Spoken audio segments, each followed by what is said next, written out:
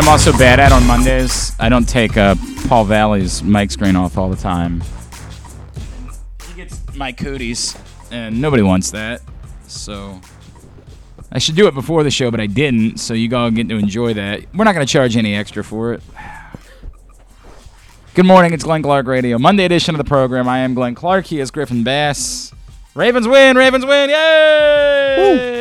All right. God, it was so boring. Oh, it was so boring. I know this is like what proves how spoiled we are and just how jaded maybe we are. The Ravens won. They won fairly emphatically. They won on the road in the NFL. They won in a game where they were really not threatened whatsoever, and yet our reaction afterwards was like, whatevs. Whatevs.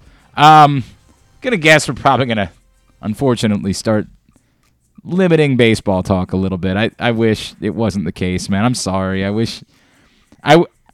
tried telling you on Friday I assumed it was over, and the Orioles were like, hey, just in case you're worried, just in case you have any doubt left, we want to go ahead and slam the door shut. Make sure you don't think there's any life still to be had here. It's a bummer. It's unfortunate. Still magical season, and hopefully there are bigger things to come in the coming years. But we'll focus primarily on football moving forward. Just the way it goes, the Ravens do beat the Jets 24-9. Coming up today, we need your pats on the ass, obviously. It's the first pats on the ass of 2022. We will get to that. Andrew Catalan was on the call for the game for CBS. We will check in with him. Dan Wilcox, of course, our buddy, former Ravens tight end, host of the Believe in Ravens podcast with Bo Smolka. By the way, we utterly forgot to put Bo on last week. It was a weird Friday. I know it was a weird Friday, a lot going on. We just utterly, you and I didn't, at no point did we say, hey, what are we doing about Bo? Right. Yep, we gotta lock that up. Apologize to him. Like, we gotta do all those things. But anyway, Dan will join us this morning. We'll get his thoughts on the Ravens opener. And also Jeremy Kahn will check in with us as he does every Monday. Today's show brought to you by the FanDuel Sportsbook at Live Casino and Hotel Maryland. The best place for watching and betting on all games is, of course, the FanDuel Sportsbook at Live Casino and Hotel, where they now have betting pads available, so you don't even have to get off your butt. You say, man, it'd be nice if we could, have mobile betting available. Well, you do if you're in the FanDuel Sportsbook at Live Casino and Hotel Maryland, because you can just show up.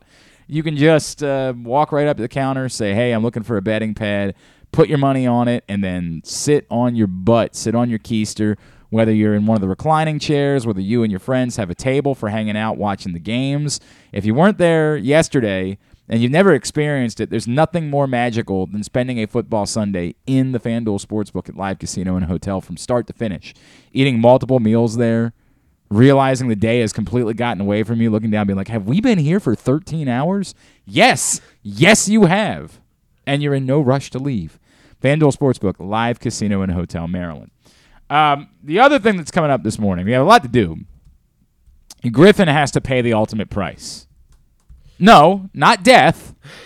Something far worse. Yeah. We'll talk about that in a bit. We will save that for after we get into our picks recap.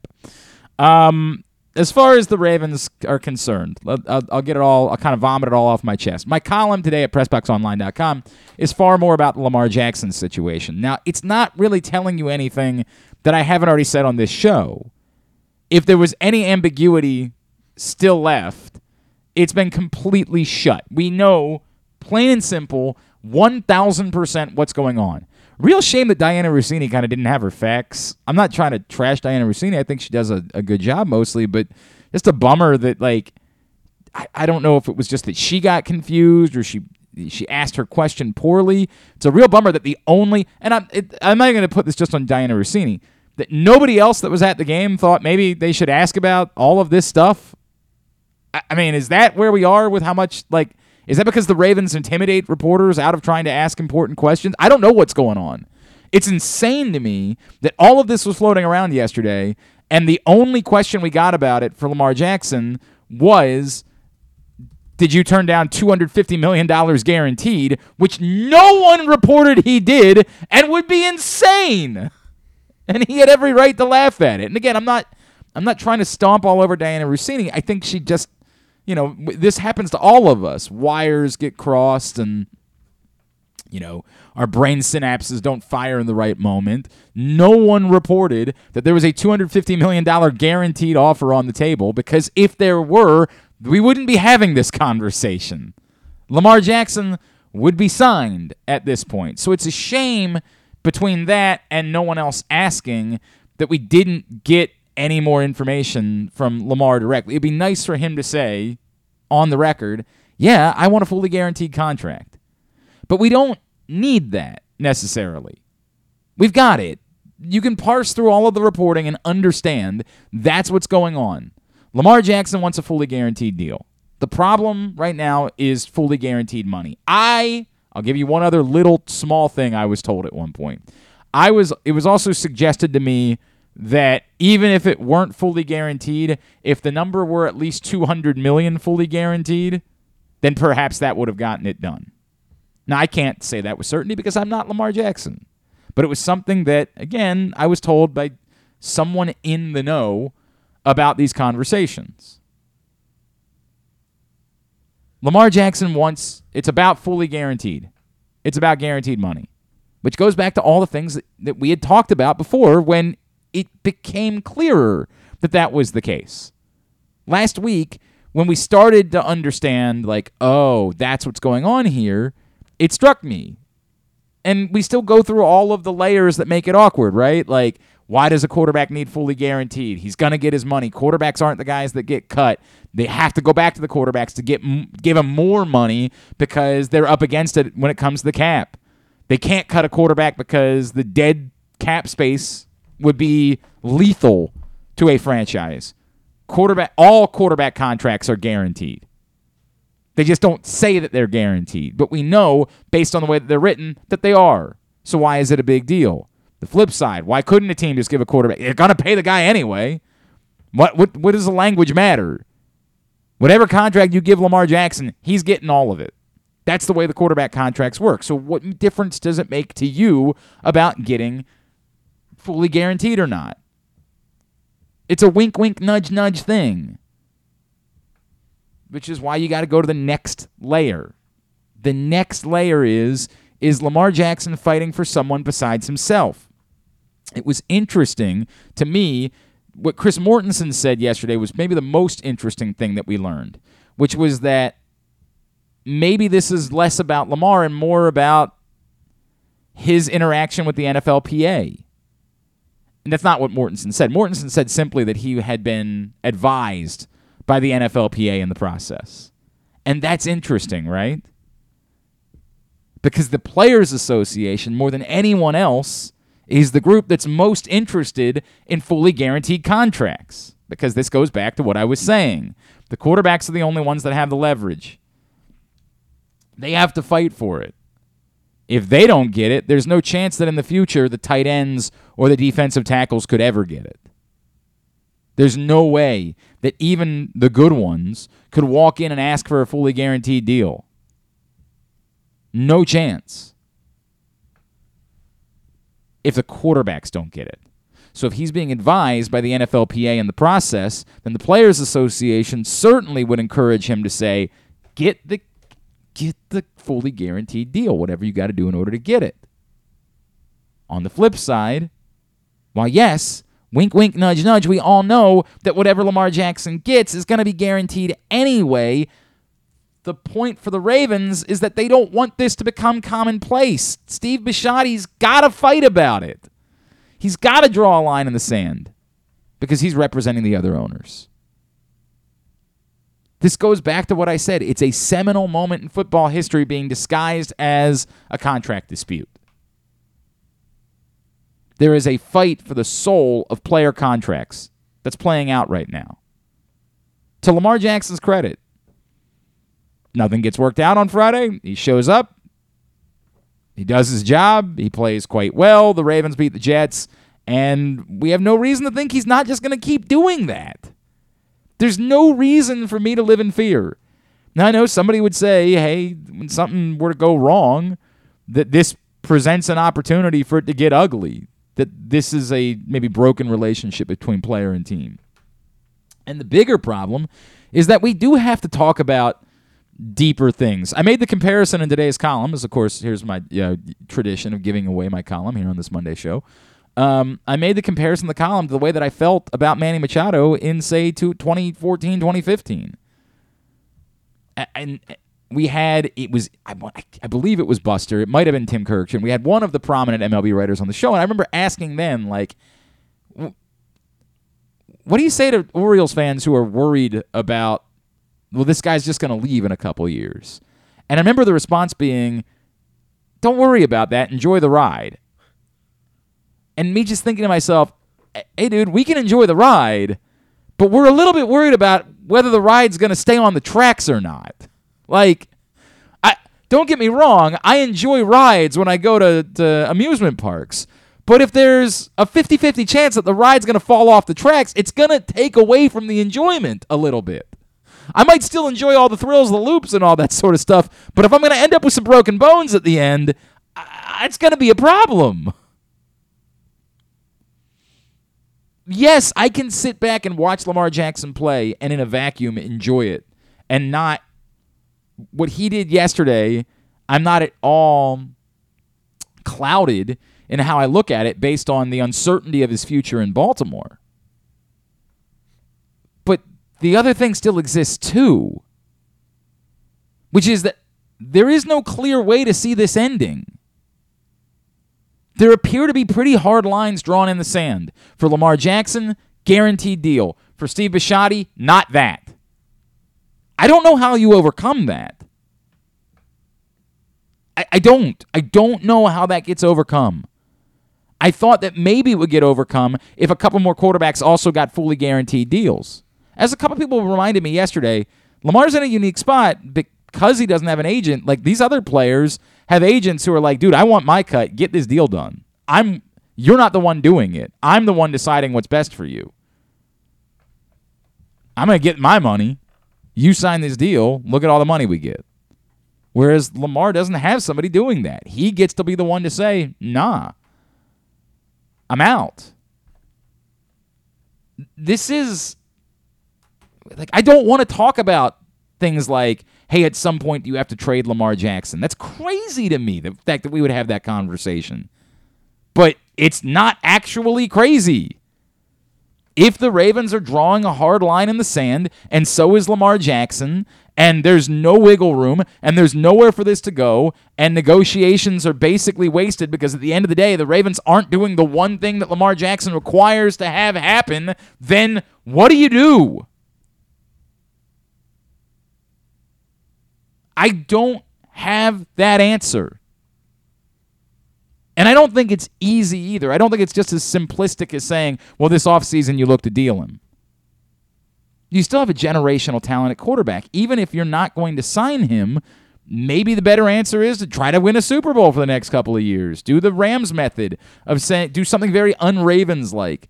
Let's say the hell with everything, and let's go all in for 2 years while we still have the quarterback. But is that better than maybe trying to get 5 first-round draft picks, a treasure trove of draft picks with which to try to go about kind of building the franchise? I don't know. And all of this is presupposing there can be no wiggle room. And maybe, I don't know, at some point there could be, but I don't know how. If one person is very hell-bent on one thing very specifically, and the other person is very hell-bent very specifically on another thing, I don't know how you bridge that gap. I understand that we had Joel Corey on recently, and he tried to write out a scenario by which it could work, but that involves it not being a fully guaranteed contract, and it feels like Lamar Jackson's saying pretty declaratively it's got to be a fully guaranteed contract. He's not using those words. Maybe somebody this week, when Lamar speaks to the media on Wednesday, will be willing to ask it more directly. Maybe. I don't know. I think that would be a good thing. I mean, it's a shame. Even like Diana Rossini tweeted out a follow-up that was just as confusing to me. Diana Rossini, after her kind of, again, I'm not trying to beat up Diana Rossini. I think she's a very good, she just had a bit of a kerfuffle in the question that she asked of Lamar Jackson yesterday because it would be like asking me, hey, did you turn down an invitation to go on a date with Mila Kunis? Like, no, I didn't do that. No such thing occurred. And I get it. That's a bit more absurd than the way that the question was asked. She said, I just spoke with Lamar Jackson and asked if he turned down $160 million guaranteed. He said that isn't the exact number. He said roughly between $160 million and $180 million was offered, and he turned it down. I said, quote, you're going to ride it out all year, unquote. He said, quote, we'll see, unquote, with a smile. So it still doesn't directly answer the question of, does it need to be fully guaranteed? That would suggest the Ravens' offer had between $160 and $180 million of guaranteed money in it. Again, it's still worded in a weird way where, like, he said roughly between $160 and $180 million was offered, and he turned it down. I'm parsing that to mean that I assume, based on the way it was set up, that he's saying $160 to $180 million of guaranteed money was offered, which would be more than Russell Wilson, which would be more than other quarterbacks got, but it wouldn't be fully guaranteed. Are you going to ride it out all year? He said, we'll see with a smile. I mean, again, as I also write, the only deadline here is the one that Lamar imposed himself.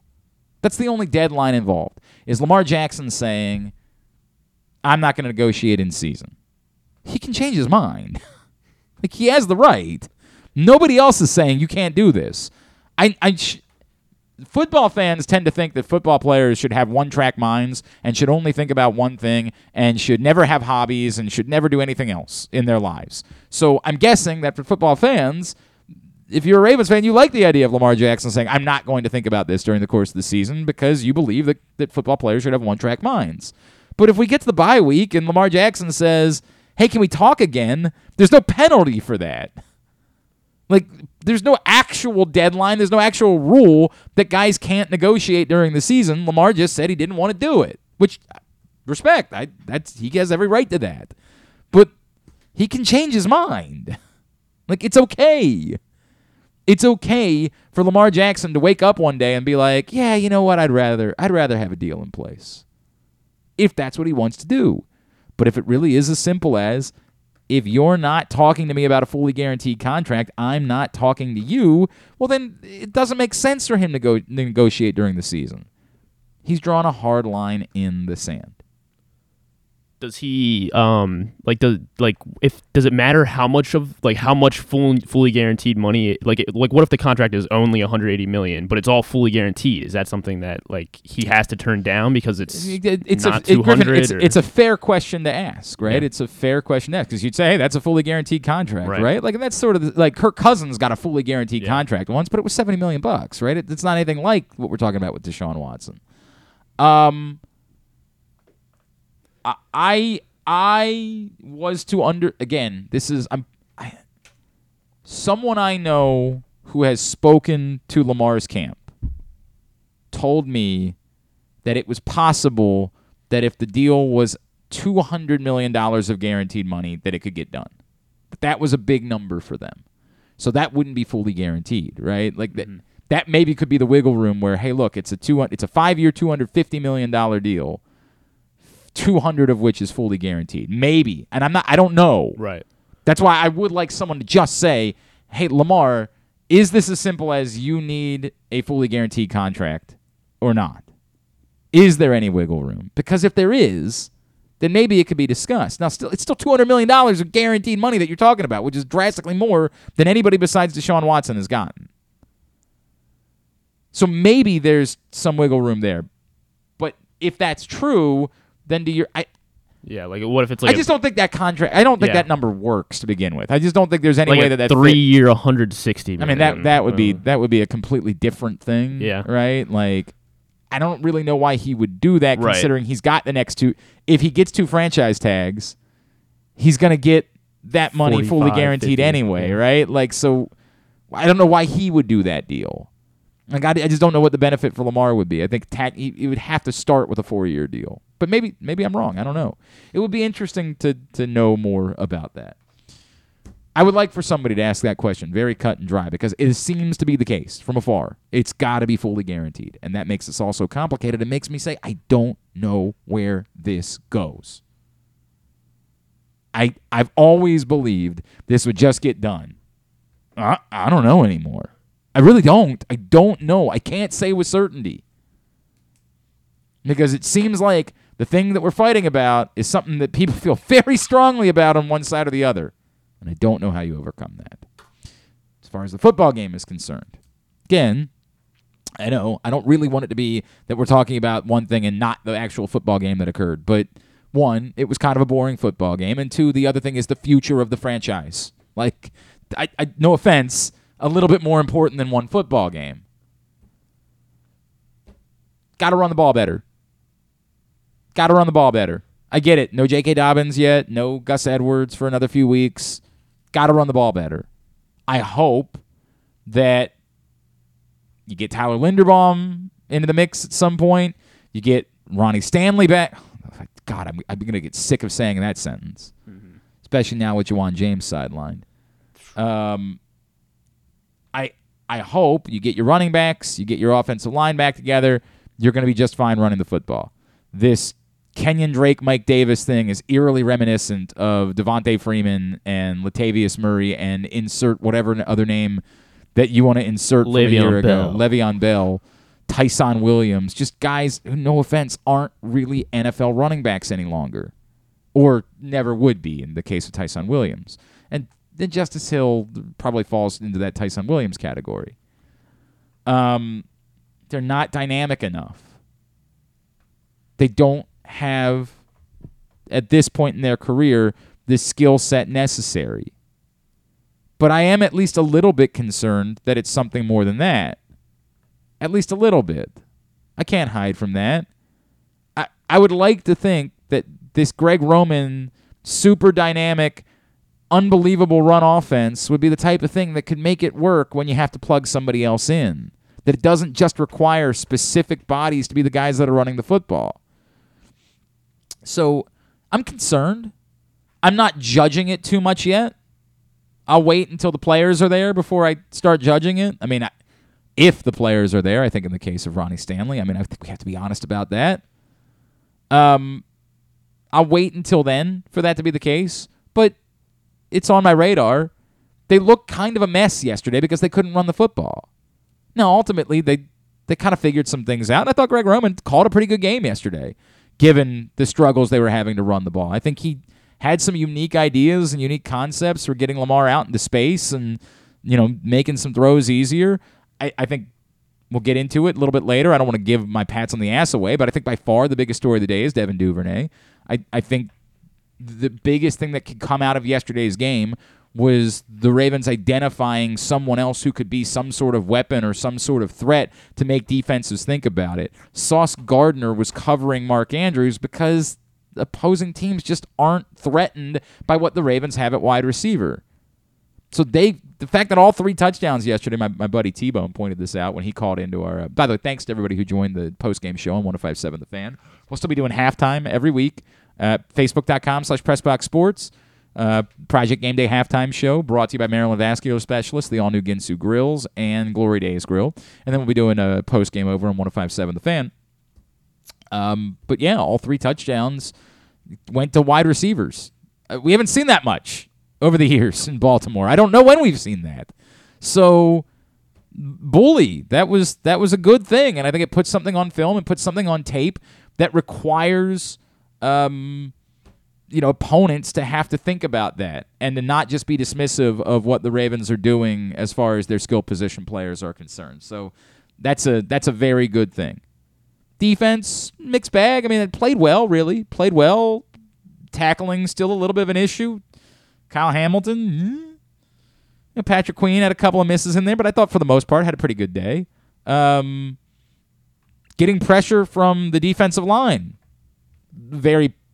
big positive. Big positive as we look at the differences in what Mike McDonald brings to the table from what Wink Martindale brought to the table, saying, hey, we can generate pressure up front without having to sell out and send and make ourselves vulnerable because we're trying to come up with all these exotic blitzes and sending safeties and things like that. I thought that was a very positive thing from yesterday's game. I thought that was great that you saw the pressure come from up front. I like that a lot. In all, I like the fact that the Ravens won a game. I like the fact that the Ravens won a game on the road. I like the fact that the Ravens won a game on the road in which they really weren't tested. It's easy to say, hey, that's what should have happened. They were facing Joe Flacco and the Jets. But this is still the NFL. This is still the league where we all thought the Colts were going to have no trouble in week 1 against the Houston Texans. And I get it. Davis Mills is definitely a more dynamic player at this point in his career than Joe Flacco is. Like, we all assumed certain results yesterday. Nobody thought the Bengals were going to be in trouble against the Steelers. I get it. The Steelers are better than the Jets, but still, this is the NFL. We don't take things for granted. The Ravens won, and they won with relative ease. Even if it wasn't pretty, they won with relative ease. A game that wasn't even as close as the final score indicated because the Jets tacked on a garbage time touchdown. And that's a good thing. It's going to get more difficult. They got to get their pieces back. They still played without a lot of things yesterday. It's not just the running backs. It's not just Ronnie Stanley. It's not just Tyler Linderbaum. It's not just Tyus Bowser. It's not just Marcus Peters. That's still a hell of a list. Just that group. Nick Boyle. Hell of a list of what they were without yesterday. Hopefully, as they get some of those pieces back, and we all acknowledge this is football, you're going to lose other pieces. They already lost one in Juwan James. Hopefully, we get some positive news about Kyle Fuller today. It looked very bad in the moment and was kind of making you sick to your stomach, but I guess John Harbaugh afterwards said, hey, there's some reason for hope there. So hopefully there's some good news coming today during John Harbaugh's press conference in relation to Kyle Fuller. But as they get more of their pieces back in the coming weeks, hopefully they'll look even better. And they're going to need to because it gets more difficult with Miami this week and Buffalo looming 2 weeks after that. Today's show also brought to you by Glory Days Grill. Fall seasonal menu is coming. In the meantime, the best wings, ribs, burgers you could ever ask for. Glory Days Grill. Get your order in glorydaysgrill.com. We'll talk more about the Ravens win. Andrew Catalan was on the call for CBS. He joins us next. Glenn Clark Radio.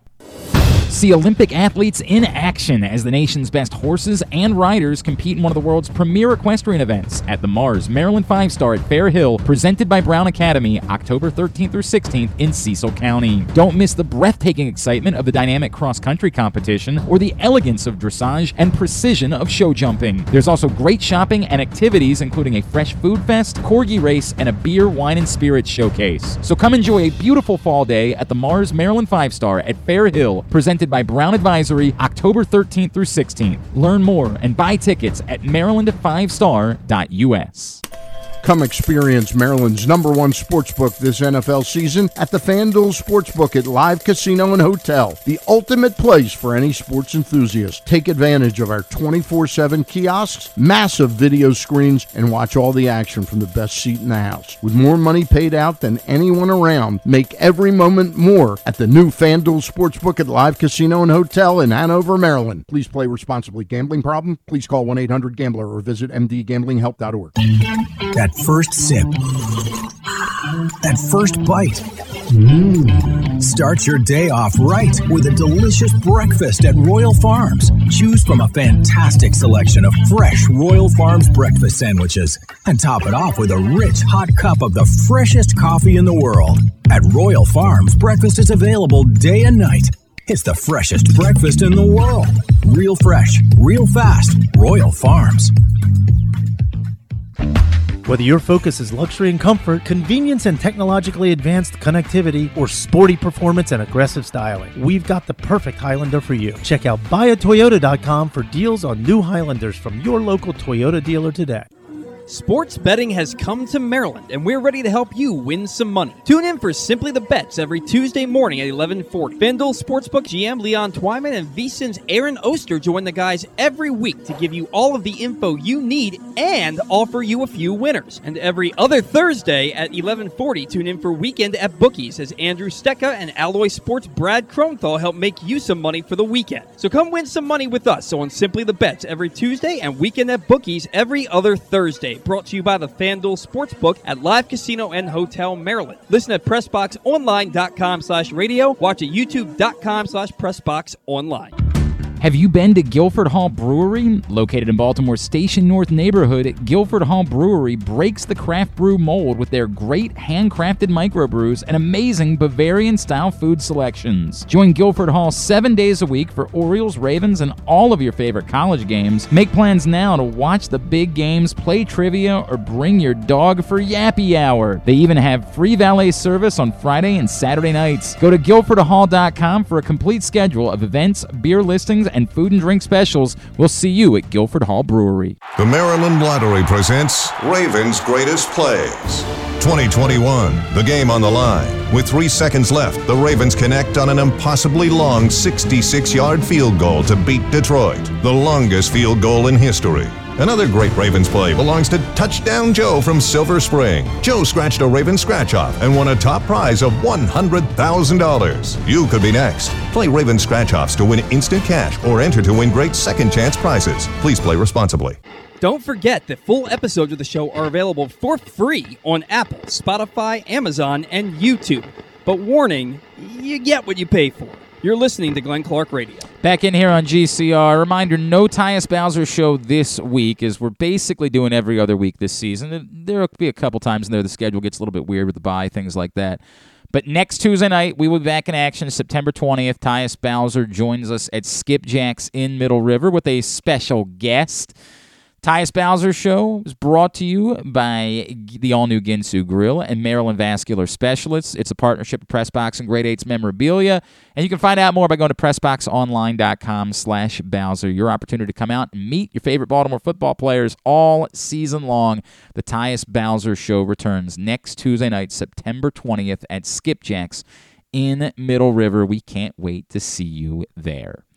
Ravens beat the Jets yesterday, 24-9. This man was on the call. He's been on the call for a few Ravens openers over the years, and I feel like they've always seemed to go the Ravens' way, so maybe we should keep making this a regular date for him on the calendar. He is CBS play-by-play man extraordinaire Andrew Catalon, and he's with us now here on GCR. Andrew, it's Glenn in Baltimore. It's great to chat with you as always. Thank you for taking the time for us. Yeah, great chatting with you as always, and thanks for having me. I feel difficult saying this, Andrew. It was kind of a boring game yesterday, and yet, it was exactly what the Ravens needed to do. I feel bad talking about the fact that it was boring, but I'm sure you kind of had moments where you felt the same thing on a day where the Ravens played well, were never really in doubt, won a road game in the NFL, which is never a given. I hate saying that, but, we all were kind of watching the same game, weren't we? Yeah, no, I mean, a win, if you're a Ravens fan, is never boring, but in terms of the way it got there, yeah, the game really slowed down in the second half. And, I said this on the air. We met with John Harbaugh on Saturday, and he kind of admitted, look, we didn't play our guys in the preseason, didn't practice against another team. It's week one. He kind of said, I don't really know what to expect in the first quarter or maybe the first half. It's going to be interesting to see how we come out, and then we'll make adjustments from there. And it pretty much played out exactly that way. It was 3-0 after one. Offense didn't really look good for some of that first quarter into the first half. Made some adjustments, made a couple plays, and won the game. And ultimately, that's all they wanted to accomplish. So, yeah, a ho-hum game, but week one, you take a win anytime. Exactly right. This is the NFL. A lot of teams thought that the Bengals probably thought they were getting a win yesterday, and the Colts probably thought they were getting a win yesterday, and those things don't always happen. Andrew, to me, the biggest storyline for the Ravens, I think, coming out of yesterday was Devin Duvernay, and we saw the Jets thought so highly of the Ravens receivers that they had Sauce Gardner covering Mark Andrews, right? And I get Mark Andrews a dynamic weapon. I understand a lot of teams might choose to put great defenders on Mark Andrews as the season goes on, but they need to identify that they have something in a group that on paper looked very thin and inexperienced coming into the season. How important do you think that was, what they did, having Devin Duvernay with 2 touchdowns, including one that was really kind of a ballsy throw from Lamar Jackson on 3rd and 5 into absolutely the tightest window we've maybe ever seen in recent NFL history? Yeah, no doubt. I mean, that was, I'm sure, a big topic on your show all summer long. Who are these wide receivers that are going to step up? And I thought Duvernay, to your point, certainly made some big plays, couple of touchdowns. Bateman, I thought, looked pretty good, too. I think it's so important for this offense to make sure that defenses don't double Mark Andrews. There have to be other threats and other weapons, and I think eventually J.K. Dobbins getting back will help that. But in terms of the passing game, they need more big days from Duvernay and Bateman, and I think they'll get them. I mean, I really do. I like the looks of the offense. I really like how bulked up Lamar is. I think that it's noticeable on the television screen and on the field. I think that's going to help him and help this offense. And yeah, it wasn't their most crisp offensive showing. It wasn't the game in Miami to open the season in 2019, which you referenced that I called. It wasn't that. But I think it has a chance to get there, especially as Dobbins works his way back. So to your point, the one thing that jumps out is they could not run the ball yesterday. And I don't know how to say it other than it can't be like that. That's going to be they got to be able to run the ball. Maybe they can't be the 2019 Ravens, but they need to be able to run the ball consistently well. I'm not ready to make any sort of grand statement because, as you point out, they still don't have their running backs, nor do they have Ronnie Stanley, nor do they have Tyler Linderbaum. Like, I file it away as a thing that occurred. I remember, hey, they didn't run the ball in game 1, but I'm not ready to say it's a bigger problem until maybe they have their guys back out on the field. Yeah, I think with Dobbins and then hopefully eventually a healthy Gus Edwards, it'll look different in 5 or 6 weeks. I think it's going to take some time. I mean, I said this on the air that, John Harbaugh said, I like what I've seen of Kenyon Drake so far, but I don't really know the guy because he hasn't been here that long. I mean, those are things that will get sorted out as the season goes on. They are going to need, obviously, more than they had yesterday, but yesterday that was enough to get the job done. And, good signs that Dobbins was at least limited in practice. I think it was smart to not play those 3 guys, Dobbins, Stanley, and Peters. Obviously, it looks a lot smarter that they got the win. But you don't want to rush those things back, especially over a 17-game season. And I think eventually that running game will look a lot different if we're talking a month from now. He is Andrew Catalon from CBS. He was on the call for Ravens Jets yesterday. He's with us here on GCR. Andrew, what did you learn? I'm sure you had the same question as everybody else. What's a Mike Macdonald defense going to look like for the Baltimore Ravens? We got used to the ever-aggressive Wink Martindale defense here in Baltimore the last couple of years. What did you feel like you learned from watching the Ravens defense yesterday? I think they're going to be really good. We met with Mike Macdonald on Saturday. It was the first time I'd really chatted with him, and I came away very impressed. Week 1, in his words, is really challenging because he's a numbers guy. He's a tendency guy. What do they do on this down? Tendency guy. What do they do on this down? What do they do there? Can't really do that in week 1. So it was, almost like there was no roadmap in a way. But the secondary is so much improved. I think they're going to make a ton of plays this year. And to me, the 2 best players on the field yesterday on either team were Justin Madubuike and Michael Pierce. They were dominant. Those 2 guys were dominant yesterday, and that is a great sign on a defense where there's so much talk about Oweh. Now, Justin Houston played great as well, but Michael Pierce and Justin Madubuike played so well, and to me, the secondary is going to be there. But if they can complement it with this rush that those 2 guys showed and how they did against the run even, I think that the Ravens defense can be really good this year. I think that's such that point to me stands out so much, Andrew, because we got used to, in a Wink Martindale defense, the job of a defensive lineman is to take on the double team, and that's basically, there was all this frustration about all the money the Ravens paid Brandon Williams, and he just wasn't a guy that was in the backfield because the system's set up for, hey, that's not what we need you to do. What we need you to do is go take on the double teams so that we can free things up for somebody else. And to see them generate rush and be disruptive the way that they were yesterday with their defensive line, could be a massive story. You point out the fact that we've been talking about the wide receivers, and we definitely have on this show. We've also talked an awful lot about the lack of depth at edge rush during the course of the preseason. And to see that they were able to generate it up front and be disruptive that way without having to rely on edge rushers could be a major storyline for this team moving forward this season. I agree, and I think some detractors might say, "Well, the Jets' offensive line isn't that good." Right. Well, they're not that bad either. Now they started a rookie at right tackle. That wasn't their plan. They had to move Fant over from right tackle to left tackle, but he played there the entire season last year. And the interior of their line is pretty good. I mean, Laken Tomlinson was a big free agent. Elijah Vera Tucker was a first-round pick.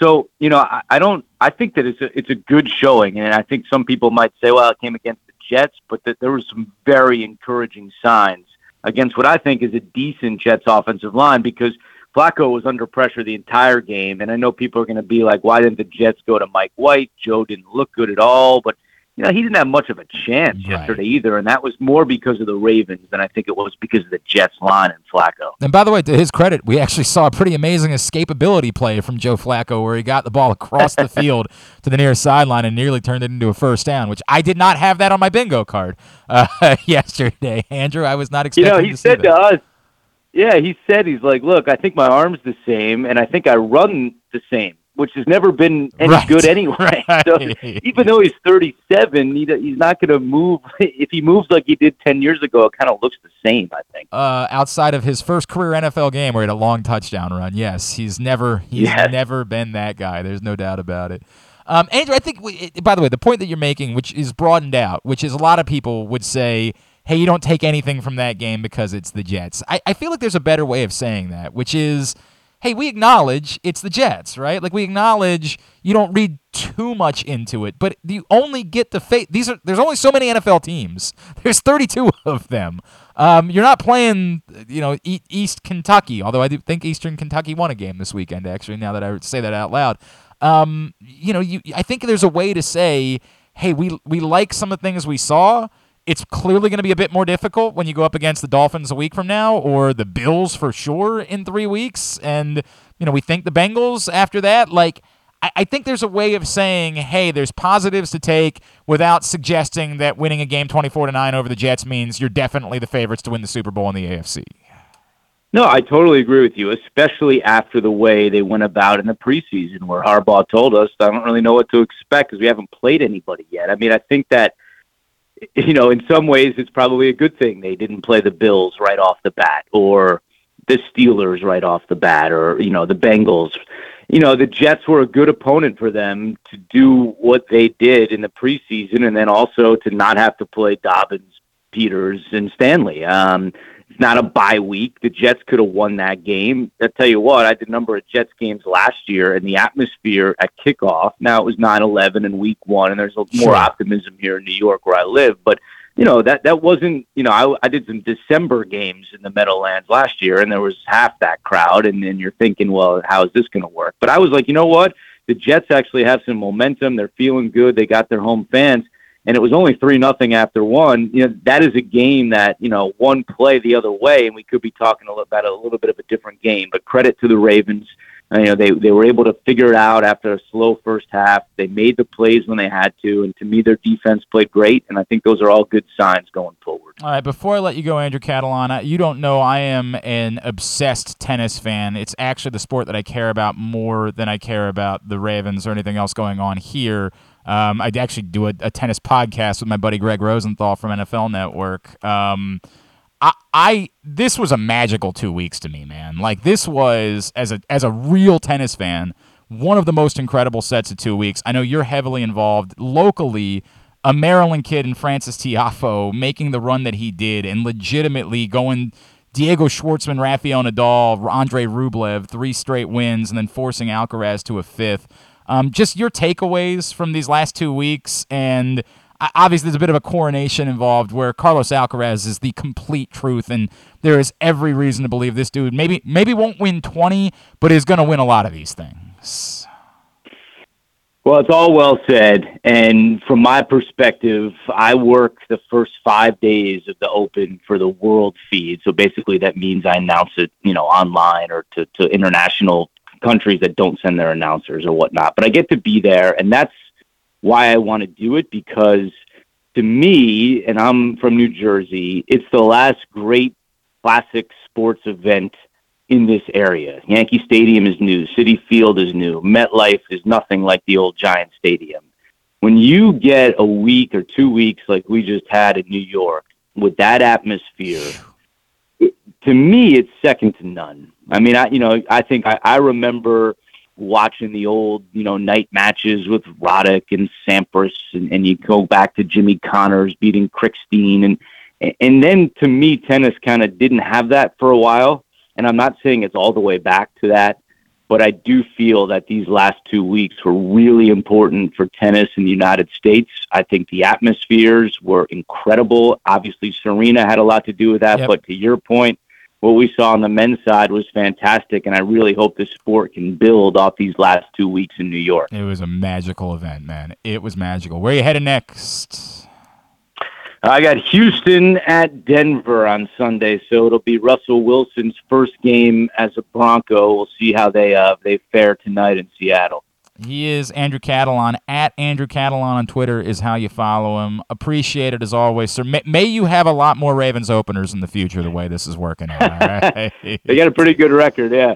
Thank you, sir. Thank you. I appreciate you having me on. Thanks, Andrew. Andrew Catalon from CBS checking in with us here on GCR after he called yesterday's season opener.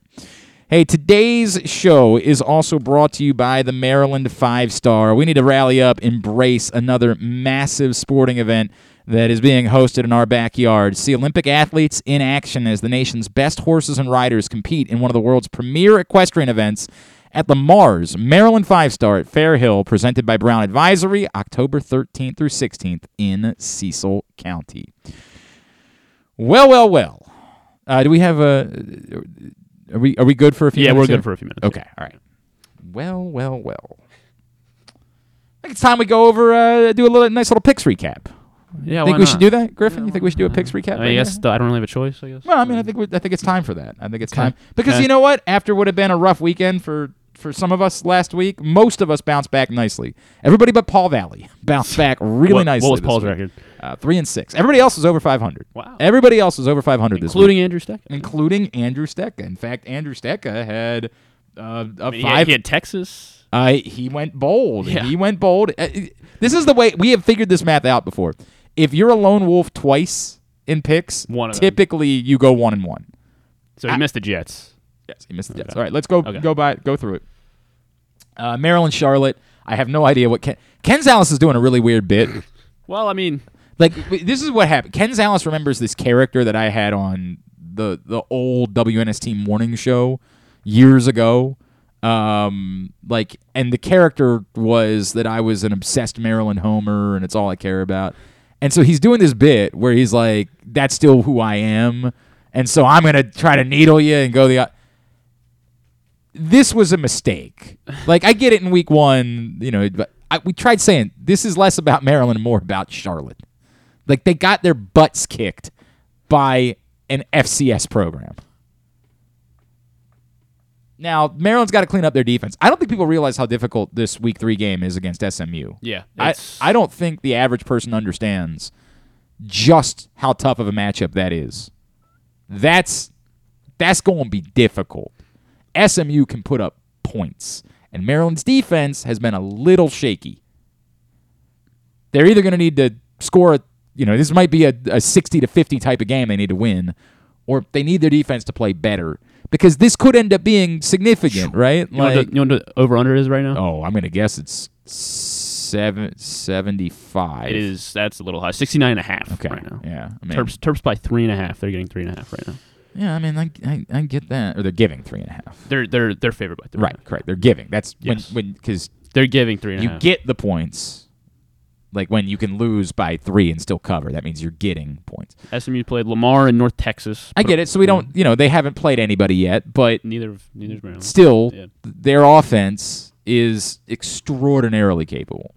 Maryland cruised 56-21, so they covered the 26.5. KZ, by the way, was also on Twitter talking S when Charlotte scored. KZ, two things. One, is convinced the name of the Charlotte team is the Miners. I don't know where that comes from. UTEP is the Miners. Charlotte's the 49ers. So they might use Niners, but they're definitely not the Miners. And multiple times on Twitter, KZ was talking about the Miners on Saturday. It's a very weird bit. Ultimately, they let him down. Maryland wins going away.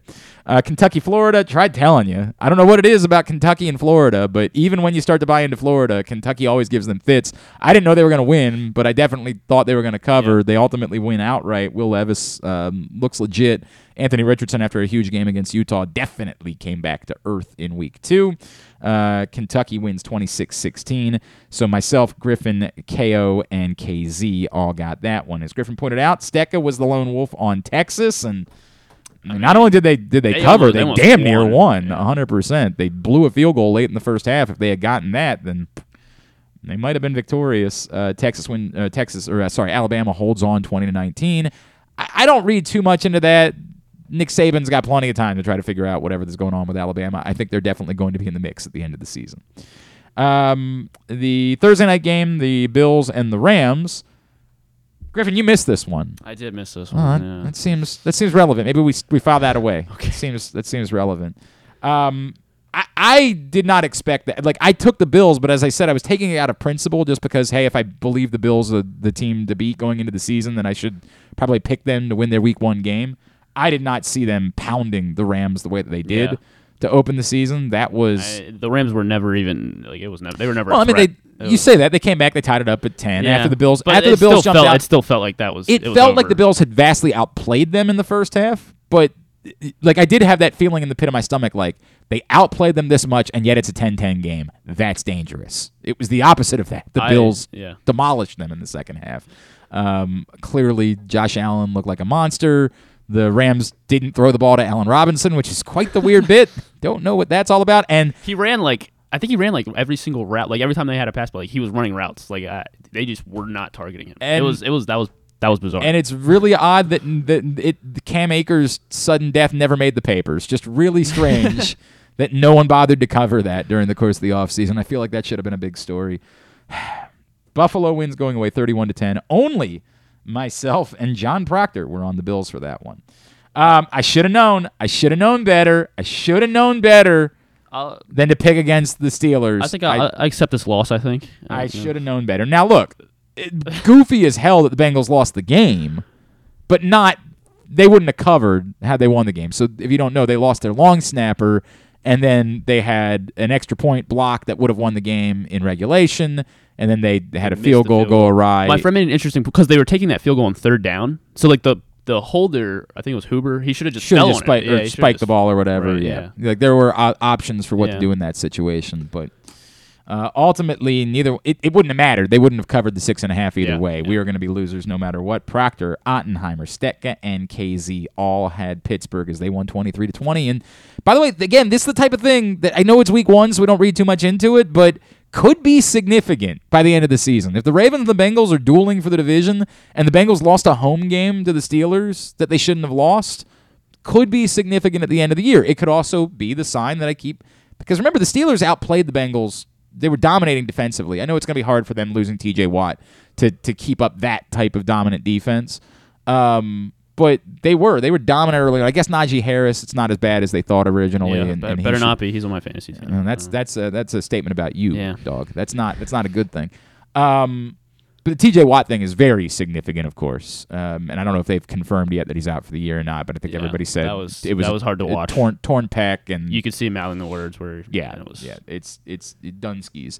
So I don't see how the Steelers keep it up, but it's the conversation we kept having. We had with Solomon Wilcots. We were probably being too dismissive of them when we remember that the only thing that really changed was their quarterback, and their quarterback last year wasn't good.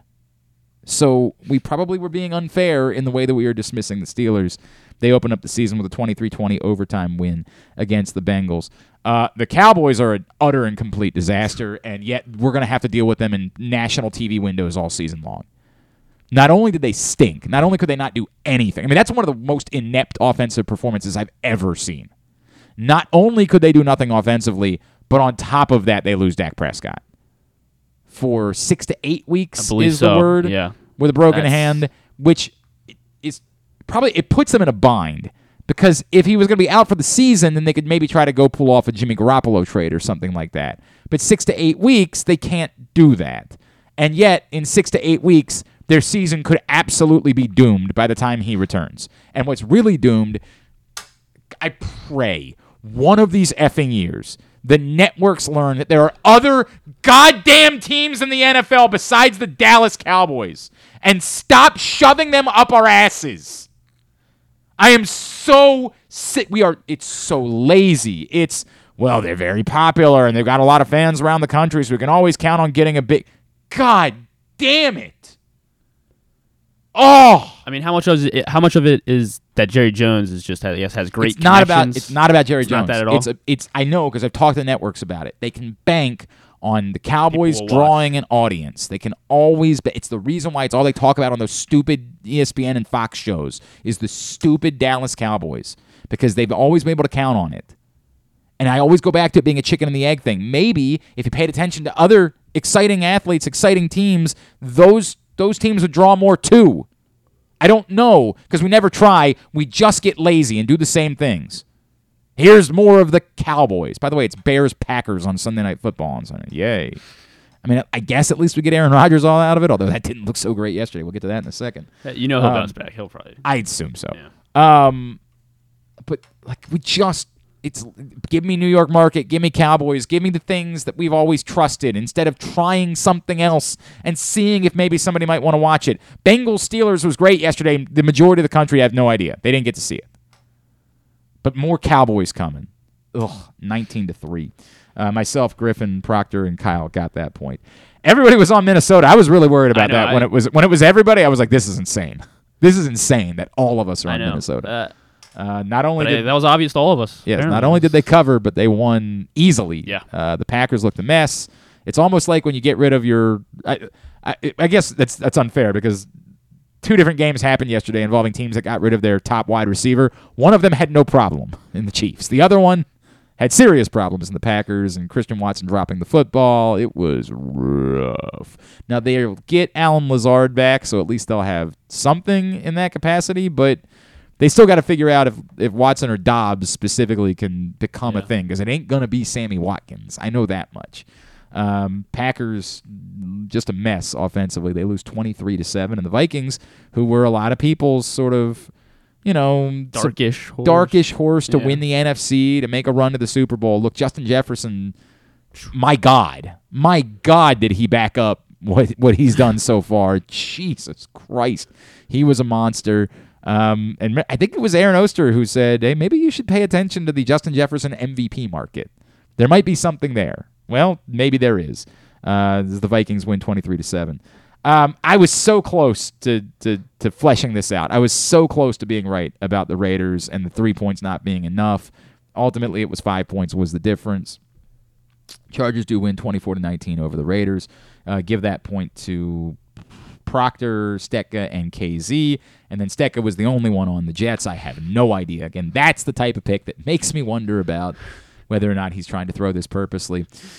Everybody else got that point. So for the week, John Proctor coming through with a 7-2 week to lead the way. Big time stuff. Myself, Kyle Ottenheimer, both 6-3. Oh, Griffin, you went 5-4? Well, that's pretty good. 5-4 is a good week. That'll keep me from the bottom. Yeah, that's helpful. Yeah, you're not in last place. You're a game clear of being the worm right now. Griffin, Kyle, and Stetka all went 5-4, and Paul Valley, rough week for Paul. He went 3-6. So now for the year, KZ and Kyle tied atop the table at 10-6. Proctor's a game back at 9-7. I'm 2 games back of that, 8-8 for the year. 6-3 got me back to 500 after a disastrous week 1 in college football. Paul and Griffin sitting there at 7-9, and then Steck is still the worm. Even though he had a decent week, he's still the worm, 6-10 at the moment. Of course, for those that don't know, what we're playing for is a little bit of money. What we're trying to avoid is being the one that's got to come in here, eat a worm burger, as well as dress up like the worm, Dennis Rodman, perform the worm from Scotty 2 Hottie and then get stink-faced like Rikishi style by whoever it is that we drop the worm on. So I think that's all we needed to handle, right? We can move on. Nothing else to... Yeah, I think so. I feel like there was one other thing. Maybe it was like... I feel like there was we wanted one. to look ahead to next. Oh, did we have a side bet for this past week, you and I, Griffin? Did we have some sort of side bet? I can go back and check. Well, I swear to God, we were... For those that don't know, Griffin and I had a side bet on last week's picks, and he did well. Not quite well enough. 6-3 over here, 5-4 over there, and the only game we picked differently was the Rams-Bills. We picked everything else the same. Yeah. He knew as of Thursday night. If you didn't see it, the Richard Petty Twitter account put out something recently that said that the legendary NASCAR driver loves a very specific type of sandwich.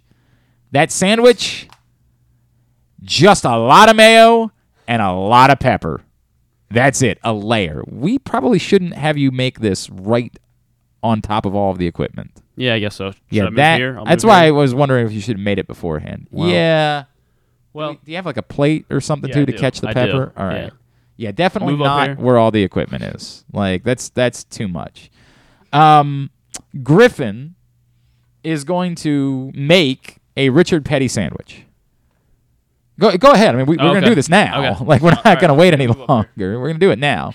Griffin's going to make himself a Richard Petty sandwich. I will be the one. Take some pictures as you do it, Griffin, so that people can see. I understand. Yeah, I understand what you're doing. Just we gotta do this because we got a guest at 11:15, so we got to move some things around. Griffin's got his. Now, John from Little Rock did it last week, and John from Little Rock said use Duke's mayonnaise. It's smooth and creamy. I'm gonna guess. Not going to make much of a difference in how this works. John said use the Duke's mayonnaise. Yeah, so I took his advice. Did you just went with the very generic, we don't even know where this came from, ground black pepper. Great value ground black pepper. Could have come from any is there neighborhood a grocer. Kind of pepper I should...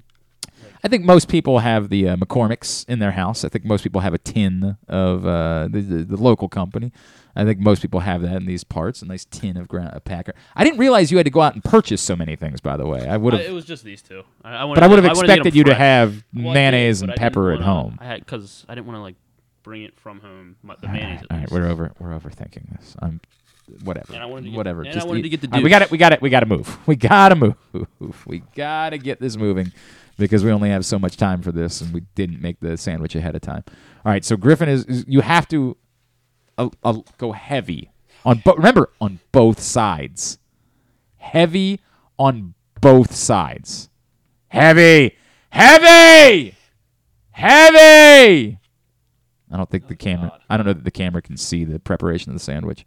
It's all right. We're on. If you're not with us, we're on YouTube. YouTube.com/PressBoxSports. No, it's not. I can still. There are still corners that aren't cut. You saw the sandwich, Griffin. For God's sakes. So much mayo now. I understand that, but you were the one that made the bet, dog. You were the one that chose to get in on this. Did I have a choice? What if I said... Proctor's a funny guy. Some people would pay really good money to have Dallas Cowboys up their ass. Well, maybe. Also says Griffin's mom would not let him bring her mayo and spices. Yeah, maybe not, Proctor. I'm not sure. I feel like I can still see veneer there. This is not supposed to look like tortellini. This is supposed to be completely covered. Every ounce of it. It is a layer. Do you have the picture up of Hang on. I will pull it up. Richard Petty sandwich. We need to replicate the Richard Petty sandwich. By the way, we will have Dan Wilcox join us in just a couple of minutes as we'll talk about what the Ravens did in Week 1 with him, the former Ravens tight end. See? It is a layer. I can still see little pieces of bread there. I can still see. More than he does. No, you don't, dog. You're just saying that because you see all the pepper on top of it. I can still see places on the sandwich. Where else do you want me to Look in the corners. There are corners there that are not cut. Yes, anywhere where it's not a layer of white or off-white, whatever it is that the color of mayonnaise is. Every single part of it needs to be covered. There can be no bread showing or seen through or anything like that. Let me see. I'll be the one to inspect it. All right, maybe that's close enough. All right, thanks. It's a lot of mayonnaise. Yeah, Maybe that's close enough. Now next, the pepper. You understand. You see what you're looking at. Look at all that pepper. Yeah, I see it. I like that you're going with the side that's not going to sprinkle. It's just going to pour. I mean, I like I that gotta that's get what this you're over going with. I like that that's how you've opened up the pepper. You know how you have on the pepper can, there's two sides. There's the option for pouring, which I don't know how anyone ever uses the pouring option. I don't know what the scenario is. Oh, that's what happens when you go with the pouring side. I'm sure That's what it looks like. I'm still not certain that's enough. Being completely honest. I'm not sure. It's got to be a layer. Oh, maybe it is. Now that you start moving it around, maybe it's going to be enough pepper. Oh, my God. That's so much pepper. Oh, my God. Okay, question. Do I let Griffin have water for this? I know. Like, am I gonna be okay? I don't know. You're not going to die from eating pepper. Now, you might start choking. That part might happen. We need you to get through the show. All right? Oh, that's so much. It's so much pepper. Oh, my God. All right, take pictures. Griffin, don't forget you got to take pictures before. Like that. Hang on. I'll take it. I'll take a picture right now. Hang on. I'm going to take one with you and one without you. All right? Hang on a second. There's Griffin and his sandwich. Now, just one of the sandwich. Just want to see how much. Here, somehow take one that just shows just how much pepper that is. That is an ungodly amount of pepper.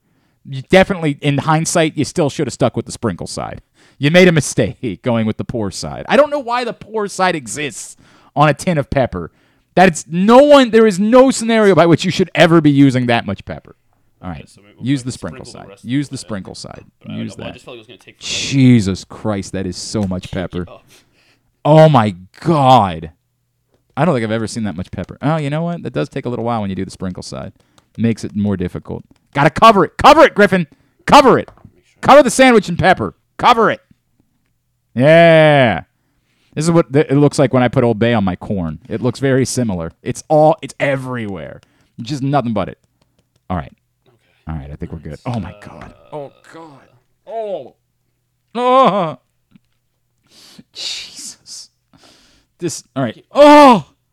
There's so much pepper. It's too much. It's too much. Oh, God. Look at that monstrosity. Why would anyone eat that? I'm surprised. I wonder how he kept it so clean. You need to talk into the microphone. Yeah, I apologize. I wonder how he kept it so clean. Like his workstation was very. Well, he's done it for apparently a long time. Yeah, I guess Look at how much pepper is on this sandwich. This is insane. Okay. All right, somehow I need you to show the camera somehow how much pepper there is. No. Listen, what did you hear? What I just said? Yeah. Somehow you need to show the people how much pepper there is, because I'm not gonna be able to get the picture up in real time. I need that. I don't know if anybody sees that because we don't have anybody sitting by the. That's how much pepper is on that. It's ungodly. You can tilt it a little bit and maybe take the top off. And I don't know. Whatever. It's a lot of pepper. And he eats this. All right. He chooses to. This is what he likes, Richard Petty. Good at driving cars. Otherwise, probably a terrorist. All right. You can take it back to your seat now. You can take it back because now you finished making it. Don't get a mess everywhere, though. Well, do your best. Do your best somehow, pal. Do your best to not make a mess. All right. Just go for it. Like, this is the way it's going to go. We're going to have Griffin eat his sandwich. Describe it. I am really nervous that you're going to start choking on all that pepper. I am really nervous. Yeah, me that too. I'm going to I have not practiced the Heimlich maneuver anytime recently. Now, I need to be prepared in case something were to happen to one of my kids. So this could be good practice. Oh, Pretty good. God. It's a good shot. Good shot right there. I guess I just gotta go. Yes, that's what you have to do, and you have to eat the whole sandwich. You understand that? Like you don't have to eat it all right now. You can eat a little bit, and then during the rest of the show. By the time the show is over, you have to have consumed your sandwich. Jeez. Yeah. Oh It's like God! falling out. Just looking at it is a nightmare. Oh. I don't think you think it's that bad. Oh my God! I think you're about to say it's not that bad. Oh no! Well, I definitely need to get it in my head that it's not that bad. Otherwise I might gag. Oh God! Who chooses to do this? Look at the way it like is. It's so much pepper. It's so much. Are you gonna choke? Are you gonna choke? Are you gonna vomit? I don't know. I might. Do you need me to get a trash can over by you? Get a trash can. It's close Griffin, enough. get a trash can right next to you. We don't want to have to clean vomit up off the floor. Get a trash can right next to you just in case. This is a real thing. You okay? Yeah, now the pepper's starting to hit. Yeah, I bet it is. Have you swallowed the bite? Yeah. Oh boy, how you feeling? I feel okay. I don't even want to know what the heartburn's going to be like. Like, you're going to have an amount of heartburn that is I am worried that you're going to feel like you're having a heart attack. Like, you're not actually going to be, but you're just going to feel like you're experiencing a heart attack. Okay, so one bite, not too bad. The pepper, I can feel the pepper like sitting in, like it's just like stuck to my mouth. God. So I'll see how much I can handle that. Right now, it's not that bad. Oh God. All right, take one more bite before we go to break. Okay. One more bite before we go to break. I will allow you during the break to get water. I'm not going to be a monster. I'm not going to be a monster about this. And I want to take big bites so I can try to get this over with. Oh God. Oh, there's a bite. There's a bite of there's a little bit of mayo and pepper that's about to fall off the back of the sandwich. I want you to lick that off right now so Nothing it doesn't I fall can do off. about it. No, you're gonna lick that off right now. You're gonna lick it off so that we don't lose that. You're not doing that. That's cheating. That's cheating, and I think you're. I gotta finish this bite. This is bad. Oh God, this is not good. All right, it's painful for me to look at this. It's really painful for me to look at you doing this. This seems like pure hell. And I gotta keep my hands clean. Oh God. I regret this decision. I regret this decision entirely. Hey, today's show is brought to you by Guilford Hall Brewery. Oh. They don't serve, I promise you, what you're going to get at Guilford Hall Brewery is far better than the Richard Petty sandwich. Second bite is so much worse. Oh, really? Yeah. What makes it so much worse? I think just more pepper. Because you're already just more layered. pepper It's already in my layered mouth. in your mouth. It's- Yeah, I can understand that. They've got an Oktoberfest party coming up on September 24th, noon to midnight. Free admission, but there are 2 VIP ticket options available to purchase in advance, an all-you-can-drink beer and all-you-can-eat and drink ticket. Great contests like Dunk the Brewer, Stein Holding, giveaways throughout the day, music, games, so much happening on September 24th. Guilford Hall Brewery now open 7 days a week. Find out more. Get your VIP tickets for the Oktoberfest party by going to guilfordhall.com.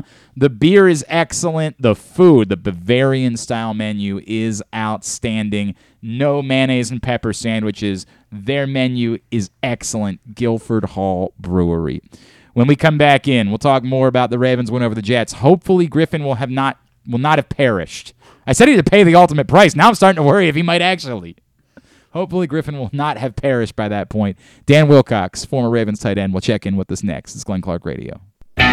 Stan the Fan here, welcoming back one of my favorite sponsors, the Costas Inn. And everybody around Baltimore knows the Costas Inn is a great place to go and grab crabs, steaks, salads, soups, whatever's on your mind to eat in person. But did you know that the Costas Inn has upped their game? They are now one of the premier takeout places in Baltimore. Give them a call now to order your food, 410-477-1975. That's the Costas Inn over 4100 North Point Boulevard. What's up, everyone? This is Tyus Bowser, and I'm excited to tell you that I'm back for Season 2 of The Tyus Bowser Show in partnership with Pressbox and Great H Memorabilia. Join us on Tuesday nights throughout the season as I'll be heading all over town with my special guests. And of course, our co-hosts, Glenn and Rita. Or is it Rita and Glenn? What is it? I look forward to meeting you guys and talking a little bit about football and a lot about life. And if you happen to miss the show, you can now catch a replay Friday nights on 105.7 The Fan. Get all of your details for The Tyus Bowser Show right now at PressBoxOnline.com/Bowser. The next Tyus Bowser Show is Tuesday, September 20th at Skipjack's Crab Deck in Middle River. It's brought to you by the all-new Ginsu Grill and Maryland Vascular Specialists.